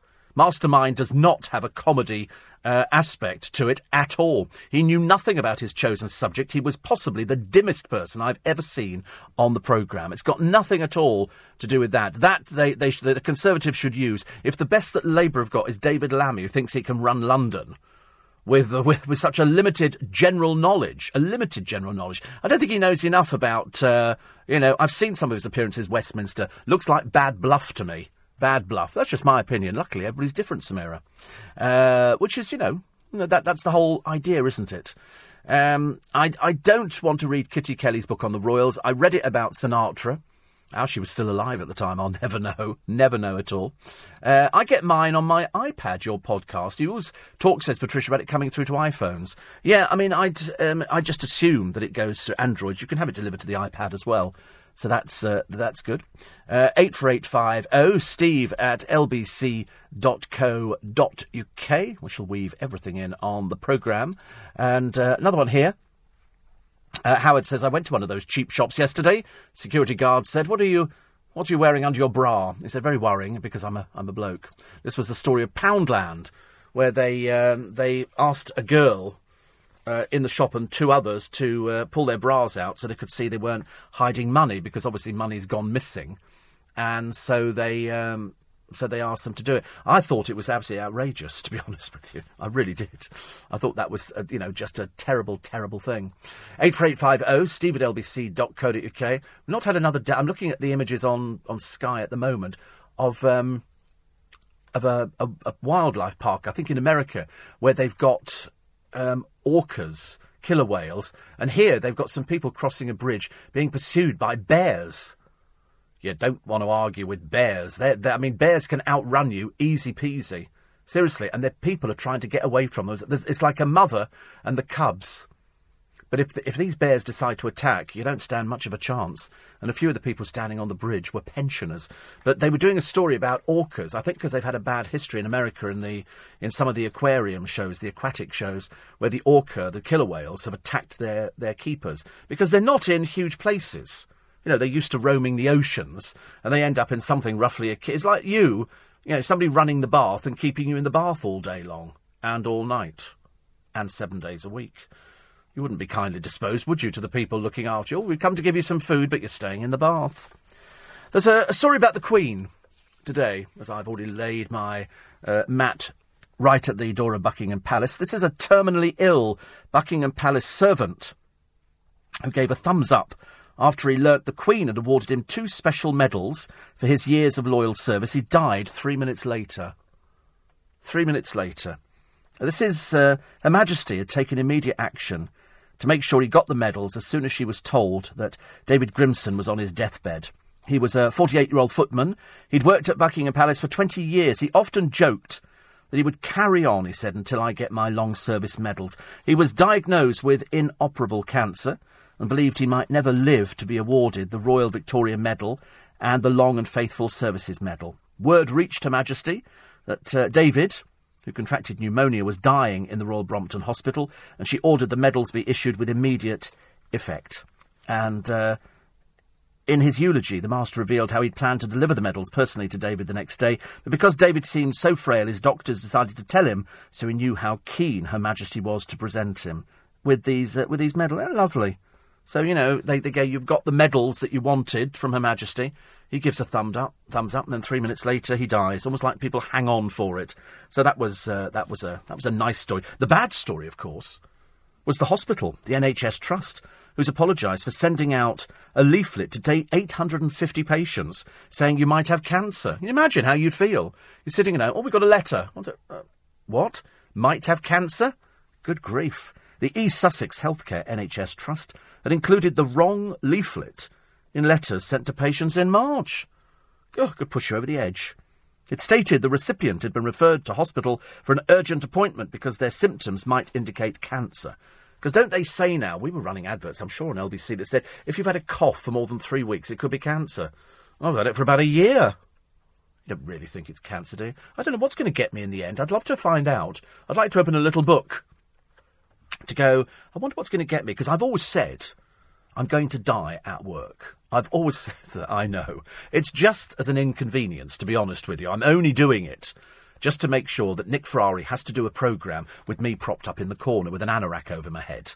Macabre though it might seem, I would have the last laugh on that one. I would. But now we've got 2 studios, it's not likely to happen. I always feel I've been a bit cheated in the whole thing. But you do want to do that. Like Tommy Cooper died on stage. You would want to, finish up in the place where you were happiest, really. Ridiculous. Happiest. What am I talking about, honestly? Makes it sound like it's a fun fair. 84850 steve at lbc.co.uk. Victoria Beckham has done an interview, I think, in some magazine as she tries to balance work and family life. She said her children were a wonder to me every day. They hide notes in her suitcase before she leaves to go away on business, like, who are you, I should imagine. When are you coming back, strange woman with dark glasses? When are you going to eat properly? These would be the notes that they'd be putting in. And apparently then we had a bit of a laugh, didn't we, earlier on this morning? Sorry to laugh at other people's misery, but that's the way I go. It's the fact that Brooklyn might be given his own reality show. Doing what? He's 16 years old. What has he ever done? He had a job as a barista, which they put out. That lasted all of about a day. And so that was that. What else has he done? He's been out with a girl. So far, not looking very promising as a reality show, is it? I mean, they've got to be a little bit more on offer. He's got to sort of have done something, unless they're going to invent a lifestyle. I suppose it'd be more interesting to see little Davey's lifestyle, wouldn't it? A reality show about Dave. Why have they never thought about that? And the truth of the matter is, I think you'd find it would be as boring as heck. I think you would find Dave sitting at home, staring into the distance, you know, with his colouring pencils in one hand. I don't think you'd find that he'd be doing loads of things, because every time we've seen him, and he's got his own paparazzi, every time you see him, he's either on his motorbike or he's in the gym. Well, you can't make a reality programme out of that. People would be sitting there going, does he do anything? And they go, well, not really. I think he made a sandwich today in the kitchen. And then, but we know that none of them can cook, because every time they're sort of down in Notting Hill, they're going out to the local pizza place. They're going out to get sort of stuff from Greg's and things like that. So I don't believe Victoria Beckham has ever picked up a frying pan. I don't think she's got the strength. Seriously, I mean, frying pans are really heavy. I think she'd have to say, Dave, you need to help me. I need to lift the frying pan out of the cupboard. And he'd go, I don't know what to do with that. You know, because he's got one of those funny little voices. So I think a reality show with Brooklyn, I mean, I think it might show up the cracks in the family. I think there might be problems with that. Well, I think there could be. I mean, I might be wrong, but of course, as you know by now, I'm never wrong. It's LBC. More of the papers in the final hour of the programme this morning. Yes, we're finishing early because we started early. So when you come to record the programme, when you come to get the podcast, do not be confused by the time. We started at 4 o'clock this morning. Some of the front pages: David Cameron will offer the SNP concessions in the wake of their landslide election victory, according to the Telegraph. I think it's something like, have they got 56 seats? I don't know how much money we're going to be expected to give them anymore. Hopefully not too much. The hate mob in number 10 rampage is the headline on the front of the Mail on Sunday. And the Sun on Sunday come up with the shock horror headline that Louis Walsh has been dropped from the X Factor after 11 years. I'm Steve Allen. That and more is next. On FM, online, on your mobile and on digital radio. Leading Britain's conversation. This is LBC. This is LBC, leading Britain's conversation with Steve Allen. Tweet at LBC. Text 84850. Steve Allen on LBC. Morning, everybody. Nice to be company. It's Sunday the 10th of May. It's, well, this would be the beginning of the programme, but in fact it's coming up to the end of the programme. Well, I say coming up to the end of the programme. We've got an hour to go, because I finish at 7 this morning, so Stig will be here at 7 until 10, and James O'Brien will be here at 10 o'clock. You will be confused, I promise you. Coming up in a moment, we'll go through the front pages of the papers. The Mail, the hate mob at number 10, the rampage there. Do you know the hatred on these people's faces? When, you know, quite clearly the country went Conservative, but because they didn't like it, they think it's okay to deface part of the cenotaph, I believe. So we'll talk about that, the hard left shame. If anything was doing them a disservice, it'll be these people. All of that and more. We take your texts and emails. You're not siding with Linda Nolan. I thought you might be this morning. Linda Nolan is on the front of the Mirror. Her benefit fraud shame.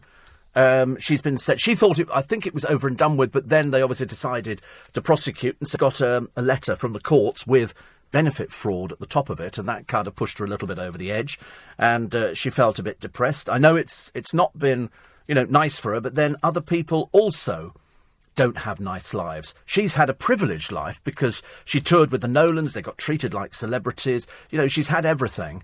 And then she turns around and does something like this. She says, you know, I might have been stupid and ignorant, but I'm not, you know, a fraudster. And I thought, well, it doesn't matter which way you paint it. They're taking you to court. We'll wait and see at the end of the day what the courts decide. Louis Walsh has been axed from the X Factor. Not that we were surprised. Not that we were surprised that Louis Walsh was axed. He's had a good run. I mean, he's had a really good run. He's had a number of years that he's been on the programme. I've liked him being on there. I seriously have. I've thought, I mean, he does have the track record. I don't care that he's getting on a little bit. He's 62. Don't think it's that old, he says, keeping his fingers crossed at the same time. I just think that he's got the track record. He knows what makes a hit record. He did it enough for Westlife. He did it for Girls Aloud. Jedward were very, very successful. You don't really hear of Jedward much now. They've disappeared ever since Louis decided he didn't want to manage them anymore. And he's got a nice little life going for himself. I think he likes to keep his friends. He's still friendly with the boys, I think, from Westlife, and sees them, I think, on a regular basis when they go over to Ireland, where they're all over the place, aren't they, at the moment? So that's a shame. It's who they replace him with. You see, I don't think that he was the slide in the X Factor. I think that the big mistake Simon Cowell made was sticking to the same formula. You know, the public are just getting bored with the same old. And it's not same old panel. It's same old cliché-ridden artists coming on. People who, you know, so what's the dream? You know, says poor old Cheryl Vassandes, Spagbol, Fernandez, Nee Tweedy, whatever her name is. And she sort of, so what's the dream way, eh? You know, it's great. And we sit there watching these people, and for the first few weeks, you know, you suffer with the idiots that they've dragged out of some home. Matron has given them a day pass, and they turn up on television, they go, yeah, because I'm going to be a singer. And they warble through something which is so stupendously awful that the audience sit there laughing at them, and then they push the buzzers. Well, all these people have been vetted. They don't just sort of turn up and then they put them, you know, straight on the stage. It doesn't work like that. That would be far more entertaining, because then you could whittle through them. No, it's a carefully contrived programme. They all arrive in, people will be auditioned, they'll go and see them, they'll see them again. Like on the Britain's Got Talent, they don't just go to East European circuses all the time and just bring somebody in who juggles with live ferrets or something. They will go there, they'll look at an act and then decide whether or not they want to put them on the programme. If they come with a history, even better. Because you've got to get a story in the newspaper. So we had a story the other day of somebody from Britain's Got Talent who was a magician's assistant who was also an X-rated model. For that read, she did those sort of films, which you can't buy, really, unless you go to the internet, apparently. And so you put these people on there. I think on the X Factor, it's silly. Some of the people have turned up 2 or 3 times before, and he knows who these people are. They have to go through the process. So they listen to them, and they still put them on. If somebody can't sing, what's the point of putting them on the television? And the answer is they're making a programme. They're trying to stretch it out. So it's got nothing to do with Louis Walsh. I wish sometimes the panel would be at least a bit more honest and go, listen, I mean, it's very sweet, but you're just rubbish. You can't sing for toffee. Why on earth do you seriously believe that you're going to stand up here and be able to entertain people? You couldn't entertain yourself in the bathroom. And they put them on there and we buy into it because it's so beautifully done. I still maintain, though, for all his faults, that the best exposure of it was the Peter Kay programme, where he did it with Pete Waterman and everything else, and it was just beautifully done. They all had to have a story on the programme, you know, my Auntie Granny's just died. And they said, oh, that's a shame. And then you hear the music coming up underneath and all this kind of thing. And that's what they do on the X Factor. That's why it's so clever. It's so clever. They get them on stage and they go, so what do you hear? I mean, they do it in America. Same formula. There's 2 boys in Australia. And they're the somebody twins. And they're very nice boys. And they said, so, you know, you've been singing long? Yes. And it turns out both their mum and dad were killed in a car crash. So from an early age, they were brought up by family members, and they're twins, and they've obviously got a strong bonding between them. And, of course, that's when you get the music, and somebody on the panel said, you lost both your parents? And they went, yes. And, you know, and it does tug at the heartstrings. When we get it over here, I become terribly cynical.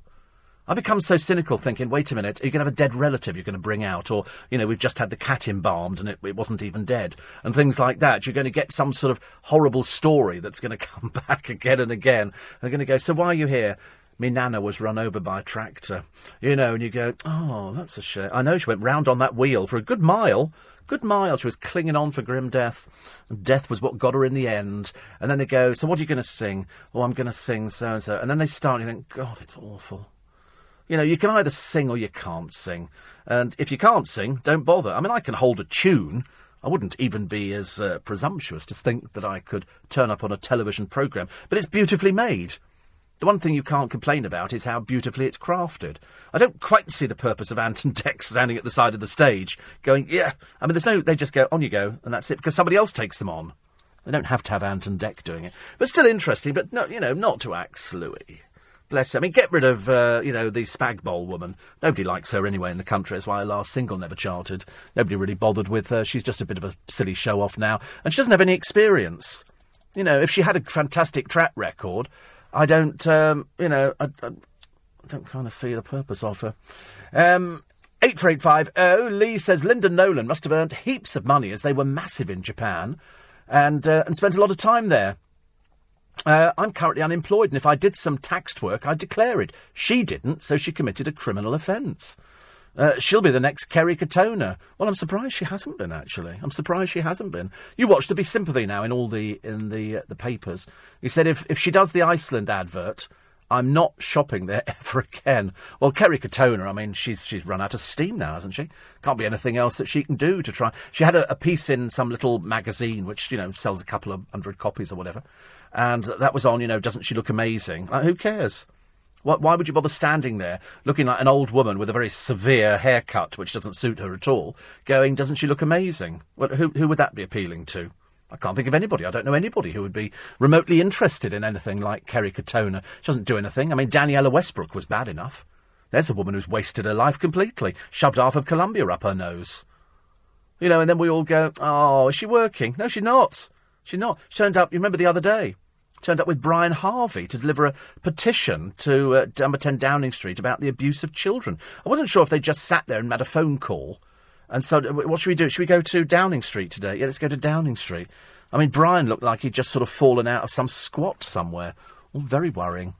But if she can cough up 12 grand, says Lee, in paying back, then she was also committing fraud, which you're not entitled to benefits if you have savings. No, she doesn't have. I mean, she's paying back the 12,000. She doesn't have 12,000. She's paying it back out of what? I've got no idea. If she's living in rented accommodation, I don't know where she's getting this money from. I really don't. But there again, I don't understand half of these things. I've got no idea. I mean, where did the Nolan money go to? Why did her husband not have savings? Why did they not have insurance policies? Why did they not have some sort of pension in place? Either way, it'll all come out in court and you'll see it, and then she'll be invited on to This Morning. I should imagine she can't do anything at the moment. She might turn up on Loose Women. That would be a bit of a coup for them tomorrow. Get her in the papers one day and then on Loose Women. But on the other hand, they'll have to pay for her to stay in a hotel. And I don't know whether she's got kids. I don't know enough about her. But benefit, fraud, shame. They all do it, though, don't they? I see it more and more. And I get more and more depressed about people who cannot look after themselves, or their family can't help them. If my brother fell on hard times and said to me, I need, could you help me out a bit? Well, then I would try. If it was in my means, and he wasn't asking for something ludicrous, well, then yes, I would. It's as simple as that, because it's family. You do that for family. Quite clearly her family couldn't care less if she's got to this stage. Other stories in the papers today. We might look at some of the big stories. Blair telling Labour return to centre ground to win again. Isn't it funny, all these years down the line, and they're still cock it up over an election? How many times you need to get it wrong? When Thatcher was in power, it was a case of, for Labour to lose, was a bit careless. Second time, not so good. Third time, they quite clearly have screwed up completely. And this time round, they made a big mistake. There's Ed Miliband smiling outside the family home the other day with his wife Justine and the kids, all very nice indeed. Why would you be smiling if you've just lost? Why would you be smiling? I thought you'd be standing there with a big, looking miserable. You've just let everybody down and you're standing there like nothing's happened, proving, of course, that it's just a bit of a game, ladies and gentlemen, that you pay for. 6:15. Steve Allen on LBC. Morning, everybody. Sunday, the 10th of May. If you've just woken up, it's LBC. Stig starts earlier this morning. I started earlier, and so he's starting early. He'll be with you at 7 o'clock until 10, and then James O'Brien will be along. There's a story in The Independent on Sunday today about Naz Shah.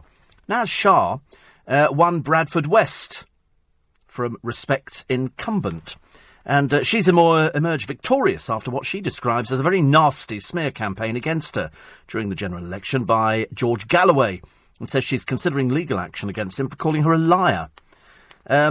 She, as a newly elected Labour MP for Bradford West, said she knew she had a fight on her hands when she was selected as the party's candidate only 2 months ago, but she had little inkling of just how brutal the campaign would be. And this we've heard from lots of people. Esther McVeigh went on television to say she'd been smeared by lots of people telling her to get out and all. Really, I mean, quite nasty.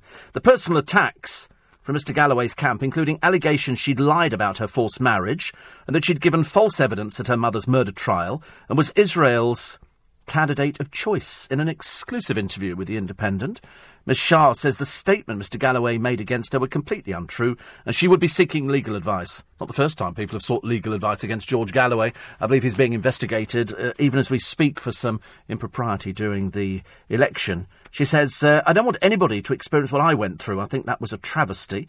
She said, it's not my priority to do this legal thing now. I want to get the office up and running, but it's something I will do. She considers that she was libelled and defamed and questions whether there was a breach of Electoral Commission rules and regulations. Mr Galloway's spokesman denied the accusation strenuously and claimed to have further evidence that Ms Shah had lied. He added George will certainly be pursuing Shah under the Representation of the People Act. If Labour backs Shah to launch a libel action, he will vigorously defend it. He originally, of course, took Bradford West in 2012, the by-election there. He dubbed the Bradford Spring, winning more than 10,000 vote majority. But by Friday morning, she's turned that around, winning 19, nearly 20,000 to his just under 9,000. Ms Shah is refreshingly different from the cookie-cutter politician churned out from Oxbridge. She cut her political teeth campaigning with Southall Black Sisters for her mother's release for prison, where she was held for 14 years after killing an abusive partner. So that's in the Independent for today. I see that the Tories as well in the local elections have gained more than 500 more councillors. Counting still underway in about 270 authorities. The Tories have picked up 495 councillors. Lib Dems lost 350 seats, whilst Labour lost 188. It's absolute carnage, isn't it, for the Lib Dems? We said this yesterday on the programme. In my borough, in Twickenham, we've had Vince Cable for 18 years. And even somebody yesterday I was speaking to said, I can't believe, that Vince Cable is not the MP. I said, I can straight away. I said, people got to the ballot box. I think people changed their mind at the ballot box. I think they got there to do their little cross in the paper and they looked down and went, Lib Dem? No, Conservative. And they ticked Conservative because we've been Lib Dem round my way for 18 years. Before that it was Conservative. Now it's gone back Conservative again. It'll be interesting to see how many councillors we've kicked out as well. And whether we get a new council, because it's just become ridiculous. You have to ask yourself the question, after 18 years, are we better off or are we worse off? Do we have more of what we want? And the answer is no, we don't. And that's why I think the people of Twickenham turned on Vince and went out. And off he went. Although he won't read to worry. Of course, he'll end up in the House of Lords. England cricket hero Freddie Flintoff, Andrew Freddie Flintoff, got the police knock on the door the other day. Excuse me, somebody's driven off from a garage without paying for fuel. He said, it wasn't me, it was the wife. So anyway, he got this letter to say somebody using his car had left a petrol station without paying. He settled the bill, and he told his Twitter followers that his wife Rachel had forgotten to pay for fuel while shopping, and joked that police should feel free to come around and take her. Nothing joking about it at all. What do you mean she just forgot to pay for fuel that she'd stood there for about 5 minutes putting in the car? Really? You must think we're really stupid, Mr. Flintoff. I'm sorry, as far as I'm concerned, that's a clear breach of trust between your wife and the petrol pump, and it's theft. Should have been hanged, at least, or at least rapped over the knuckles for it. I love the way they say it's funny, isn't it? Because it's Freddie Flintoff, his wife forgot. And that's apparently the way they answer it nowadays, as opposed to saying, I'm terribly sorry, she's going through a particularly bad period. I mean, you could almost understand it, couldn't you, if it was Sally Burko or John Burko going out there putting petrol in and going, I don't know what's happening with the wife. The Daily Mail today have done a story about John Burko. They say while he fought his seat in the election, his cousin moved into his £1.2 million London home with Sally. Now, whether or not, because I don't know, I'm not there, whether or not Sally Burko has left John and is now shacked up with his cousin, I've got no idea. No idea. I mean, Sally Burko was always an attention seeker. She was always just a little bit dreary, I always thought. She never filled the traditional politician's wife role. She always wanted to do a little bit more than that. We had her with the sheet and all the rest of it and showing off on programmes. And then, of course, she had to do a big payout to somebody, didn't she? And we had a bit of a problem with that.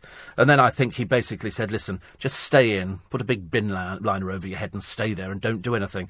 And she's obviously retaliated. She was caught kissing a guy called Clinton Oliver. And then she became friendly with the Big Brother thug, Paddy Doherty. And apart from that, she's just been a bit of a waste of space, really. Spent a small fortune doing up the apartments, and all the rest of us are going, so she is Sally the Burke. And yes, we don't know here. When she was approached at her Battersea Mews house, she declined to come to the door. A woman who answered the door and identified herself as Sally's mother said, Sally's not available at the moment. Alan Burko did also not respond to a request for comment. So even Sally Burko, normally, the first one to come out and go, chap, chap, chap, chap, chap, chap, chap, chap, chap. No doubt she'll be sort of negotiating something with OK Magazine or Hello or something like that. That'll be quite interesting. Still on Tesco's shelves. Tesco not doing very well in the... mind you, none of them are they? The supermarket. Sainsbury's posted record losses. Morrison's posted losses. Tesco, really, people seem to be deserting Tesco. And now, Sainsbury's and Tesco at the centre of a food safety row over pre-packaged salads which were feared to contain fragments of metal. 11 products have come in. I better tell you what they are, because some of them are still on sale. And if you're thinking of going out, in Tesco, finest Charlotte potato salad, use by date, this is what you're looking for, May 12, 13, 14 and 15. Finest coleslaw and potato salad, use by dates exactly the same. Potato salad, use by May 17, 18. Also, potato salad 600 grams.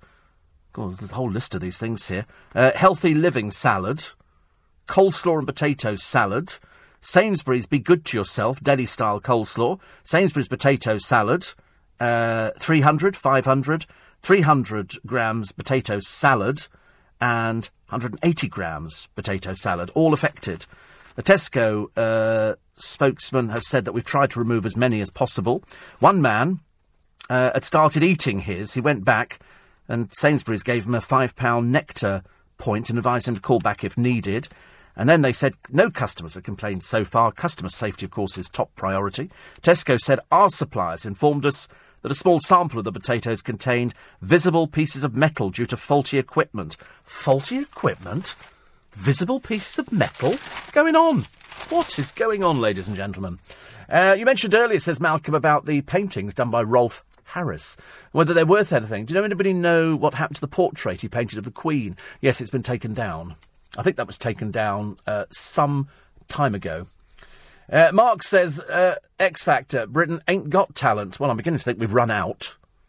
Any of these that use a sob story, it's just cannon fodder. I can't believe the amount of people that still fall into the trap. For the last few years, I've not watched any programme that puts money into Simon Kuching Cowell's pocket. And as for his two little northern monkeys, little Ant and Dec grovelling around him, but I think they do work well. I mean, I have no problem with Ant and Dec per se. I don't know what they do on the X Factor, and they must be coining it, and you don't really need them, but I suppose it was there as a buffer. But I don't have a problem with them per se, because I think they are as good as you're going to get for primetime television on a Saturday. They've tried loads of people out, and nobody can do it as well as they can.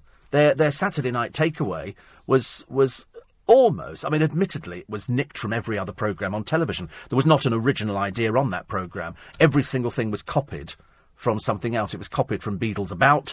It was copied from, just about everything. Noel's House Party. All of that. They just went to each programme and they went, we'll have that bit from there, and then put it together and pretended it was their own. Which, of course, it wasn't. It was one of the TV critics exposed it ages ago. But if you're going to steal from successful programmes. You don't think I do anything on this programme here that is original? Most of it's pinched. Most of it's pinched from other programmes. It has to be. Mark thinks that Esther McVeigh will be back in the next by-election.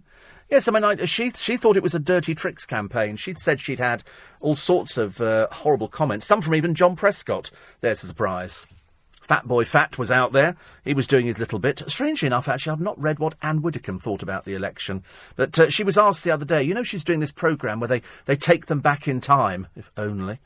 And they have to do things, they have to do... Anyway, they asked them this week to skin a rabbit. No, I won't, she said, which kind of defeats the object of the programme. The programme is about these people being paid, I'm assuming a decent sum, to pretend that they're back in time. They've got it's an odd collection of people, including Anne Widdecombe, a tall, stunning, willowy blonde, really, really attractive, and she's on the programme. This is after we called her last week the short, fat woman with bad teeth. Somebody wrote in a complaint, said, I'm going to complain to Anne Widdecombe and let her take it further.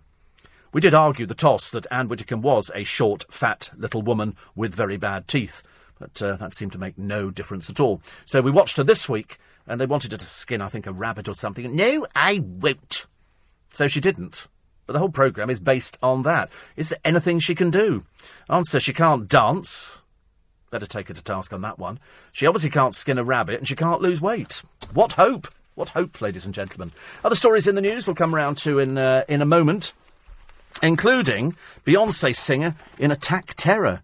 Britain's Got Talent sensation Aaron Carty, who did an impression of Beyonce, I think he's a man, isn't he, apparently told that he had his wrist slashed by a crazed junkie during his time as a police officer. Well, I mean, it doesn't get any better than that, does it? A cross-dressing police officer who had his wrist slashed by a junkie now dresses up as Beyonce. You could only get it, couldn't you, in the Daily Star Sunday? You couldn't find it anywhere else. Oh, there is somebody who's droning on about their boring life, I'm afraid. Yes, Kelly Maloney. I really don't care anything else about Kelly Maloney. I mean, seriously, it's now turning into Dullsville, so please, Kelly, zip it, OK? It's 6:30. Coming up at 7 on LBC, Stig Abel. As many as 6 in 10 young voters turned out in the general election, but with 27,000 people per seat for the SNP compared to, wait for it, 3.9 million people per seat for UKIP, did your vote actually really count at all on Thursday? Leading Britain's conversation, Stig Abel. This morning from 7 on LBC. Certainly will be, and the first morning, actually, I won't be having the pleasure of seeing him standing in front of me, because he's going to be from our studios downstairs today. Mark says, I can remember listening to Jimmy Savile presenting Pick of the Pops in 1982. One week he refused to say the word sexual in the Marvin Gaye song, which was Sexual Healing. 1 hour later, he had severe problems with the Chuck Berry song My Ding-a-Ling. Yes, I remember. That was those were odd days then. They were very odd days when the oddest records got into the charts. The Sun on the front page this morning, the Burko marriage crisis. This one I think will run this week. I think there's going to be more this week that you'll be made aware of.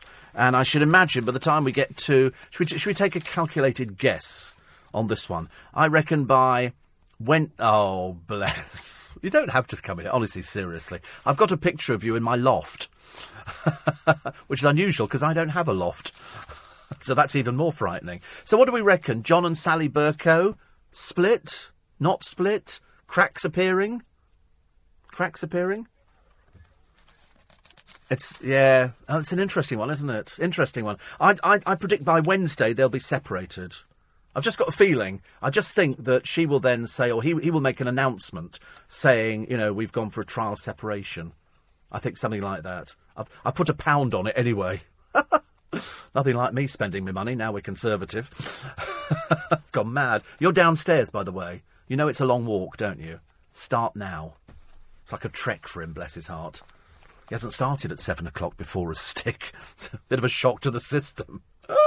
Starting at 7 in the morning. So the Sun on the front page, so the Burko marriage crisis. It'll be an interesting one.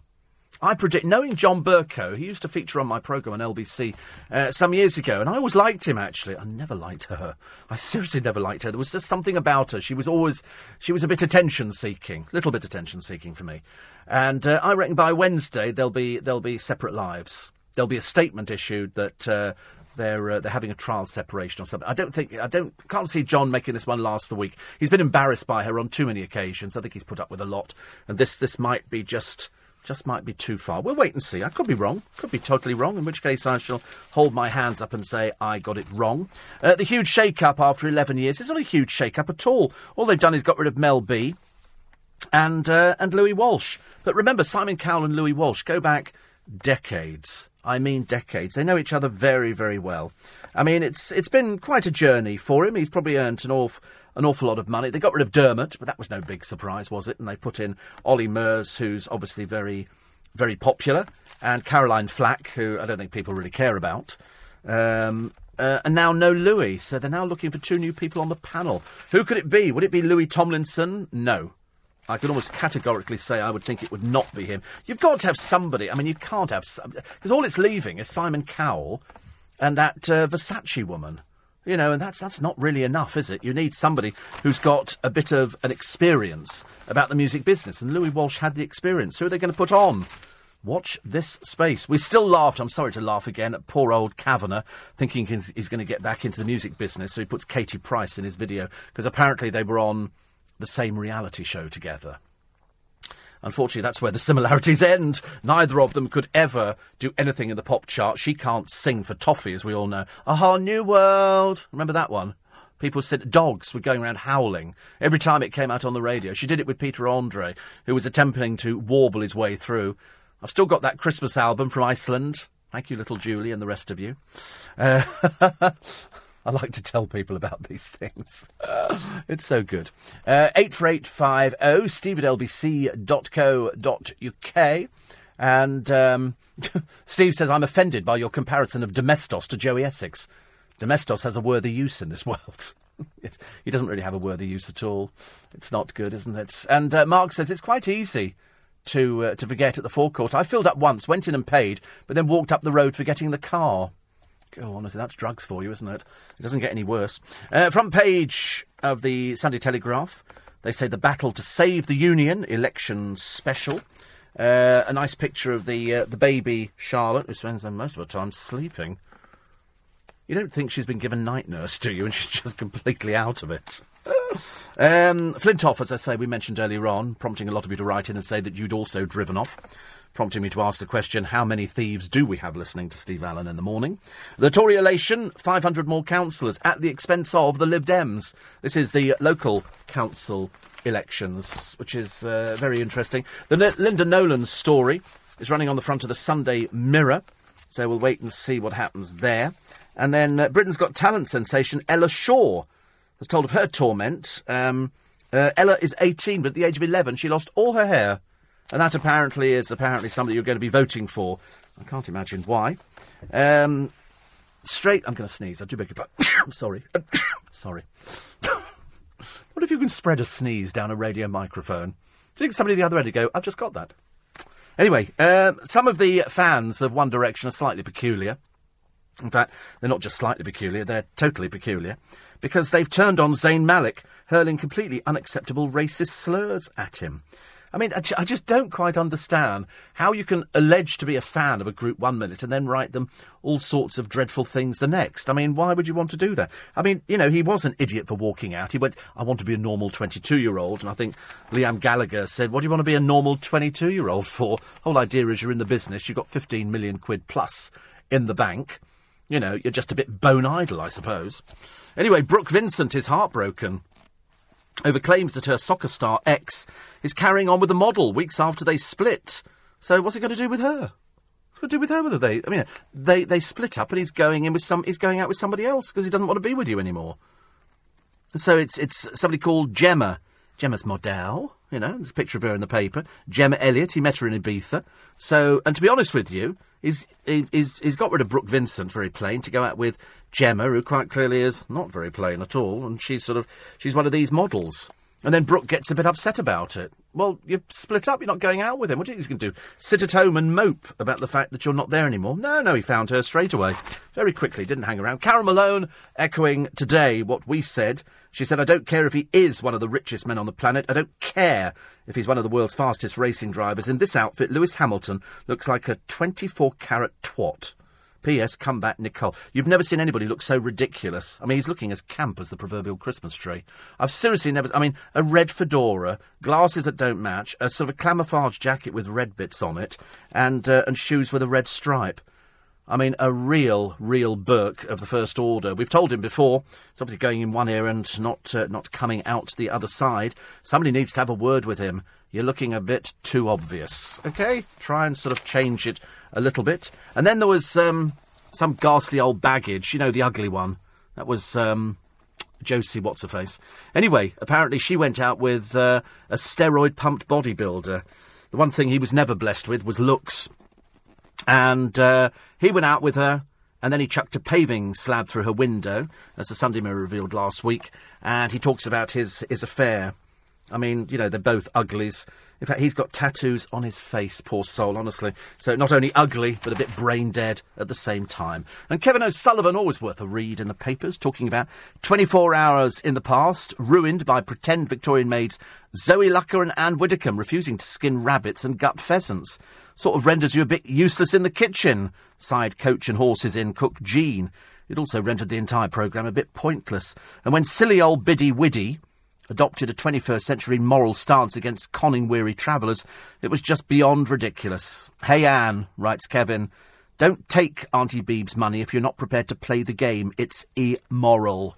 Well, she is a bit silly, isn't she, really? And Give a Pet a Home, worst link of the week. And, sorry, it's Amanda Holden. And she said, we've all been celebrating the arrival of the Duke and Duchess of Cambridge's new daughter, Charlotte. But there's been another celebration involving a baby. This one at Gonstal Farm Horse Centre. What a load of old pony, she said. What a load of old pony. And that's just about it for this morning. I think it's been a jolly little programme. I think we've set the world to rights. You now know what the stories in the papers are. You now know that he's assembling government, Mr Cameron, that is, as quick as possible, now that we've lost all the Lib Dems. They seem to have disappeared everywhere. Not just from Parliament, but you've lost them from your local elections as well. I'm going to be back with you tomorrow morning at the usual time. Wait a minute, the usual time. What is the usual time? Oh, it's 4 till 6:30. I have to try and remember what I'm doing now. You can listen to LBC, as you know, whenever and wherever you want. All you have to do, go to the LBC website, lbc.co.uk, download the LBC app, and that will then send you the free programmes, all the ones that we have every day. There's quite a few of us who now have the free podcast. And then there's the paid-for podcast as well. So check that out. So go to lbc.co.uk. By the way, it works for Android phones as well, which has got to be good news. And if you listen to LBC today, you're going to get very confused, because coming up this morning at 10 o'clock, it's going to be James O'Brien. So you might turn on the radio and suddenly think you've forgotten to go to work. It happened yesterday with a lot of people phoning up going, Nick Ferrari's on the radio, it's Monday, I'm still at home. I got confused as well, even more confused when it turned out that Andrew Pearce was his special guest on Andrew Pearce's programme. Gets confusing? It certainly does, but it's all as clear as everything just after the news at 7 this morning, for 1 week only, because it's my good friend Stig Abel with breakfast.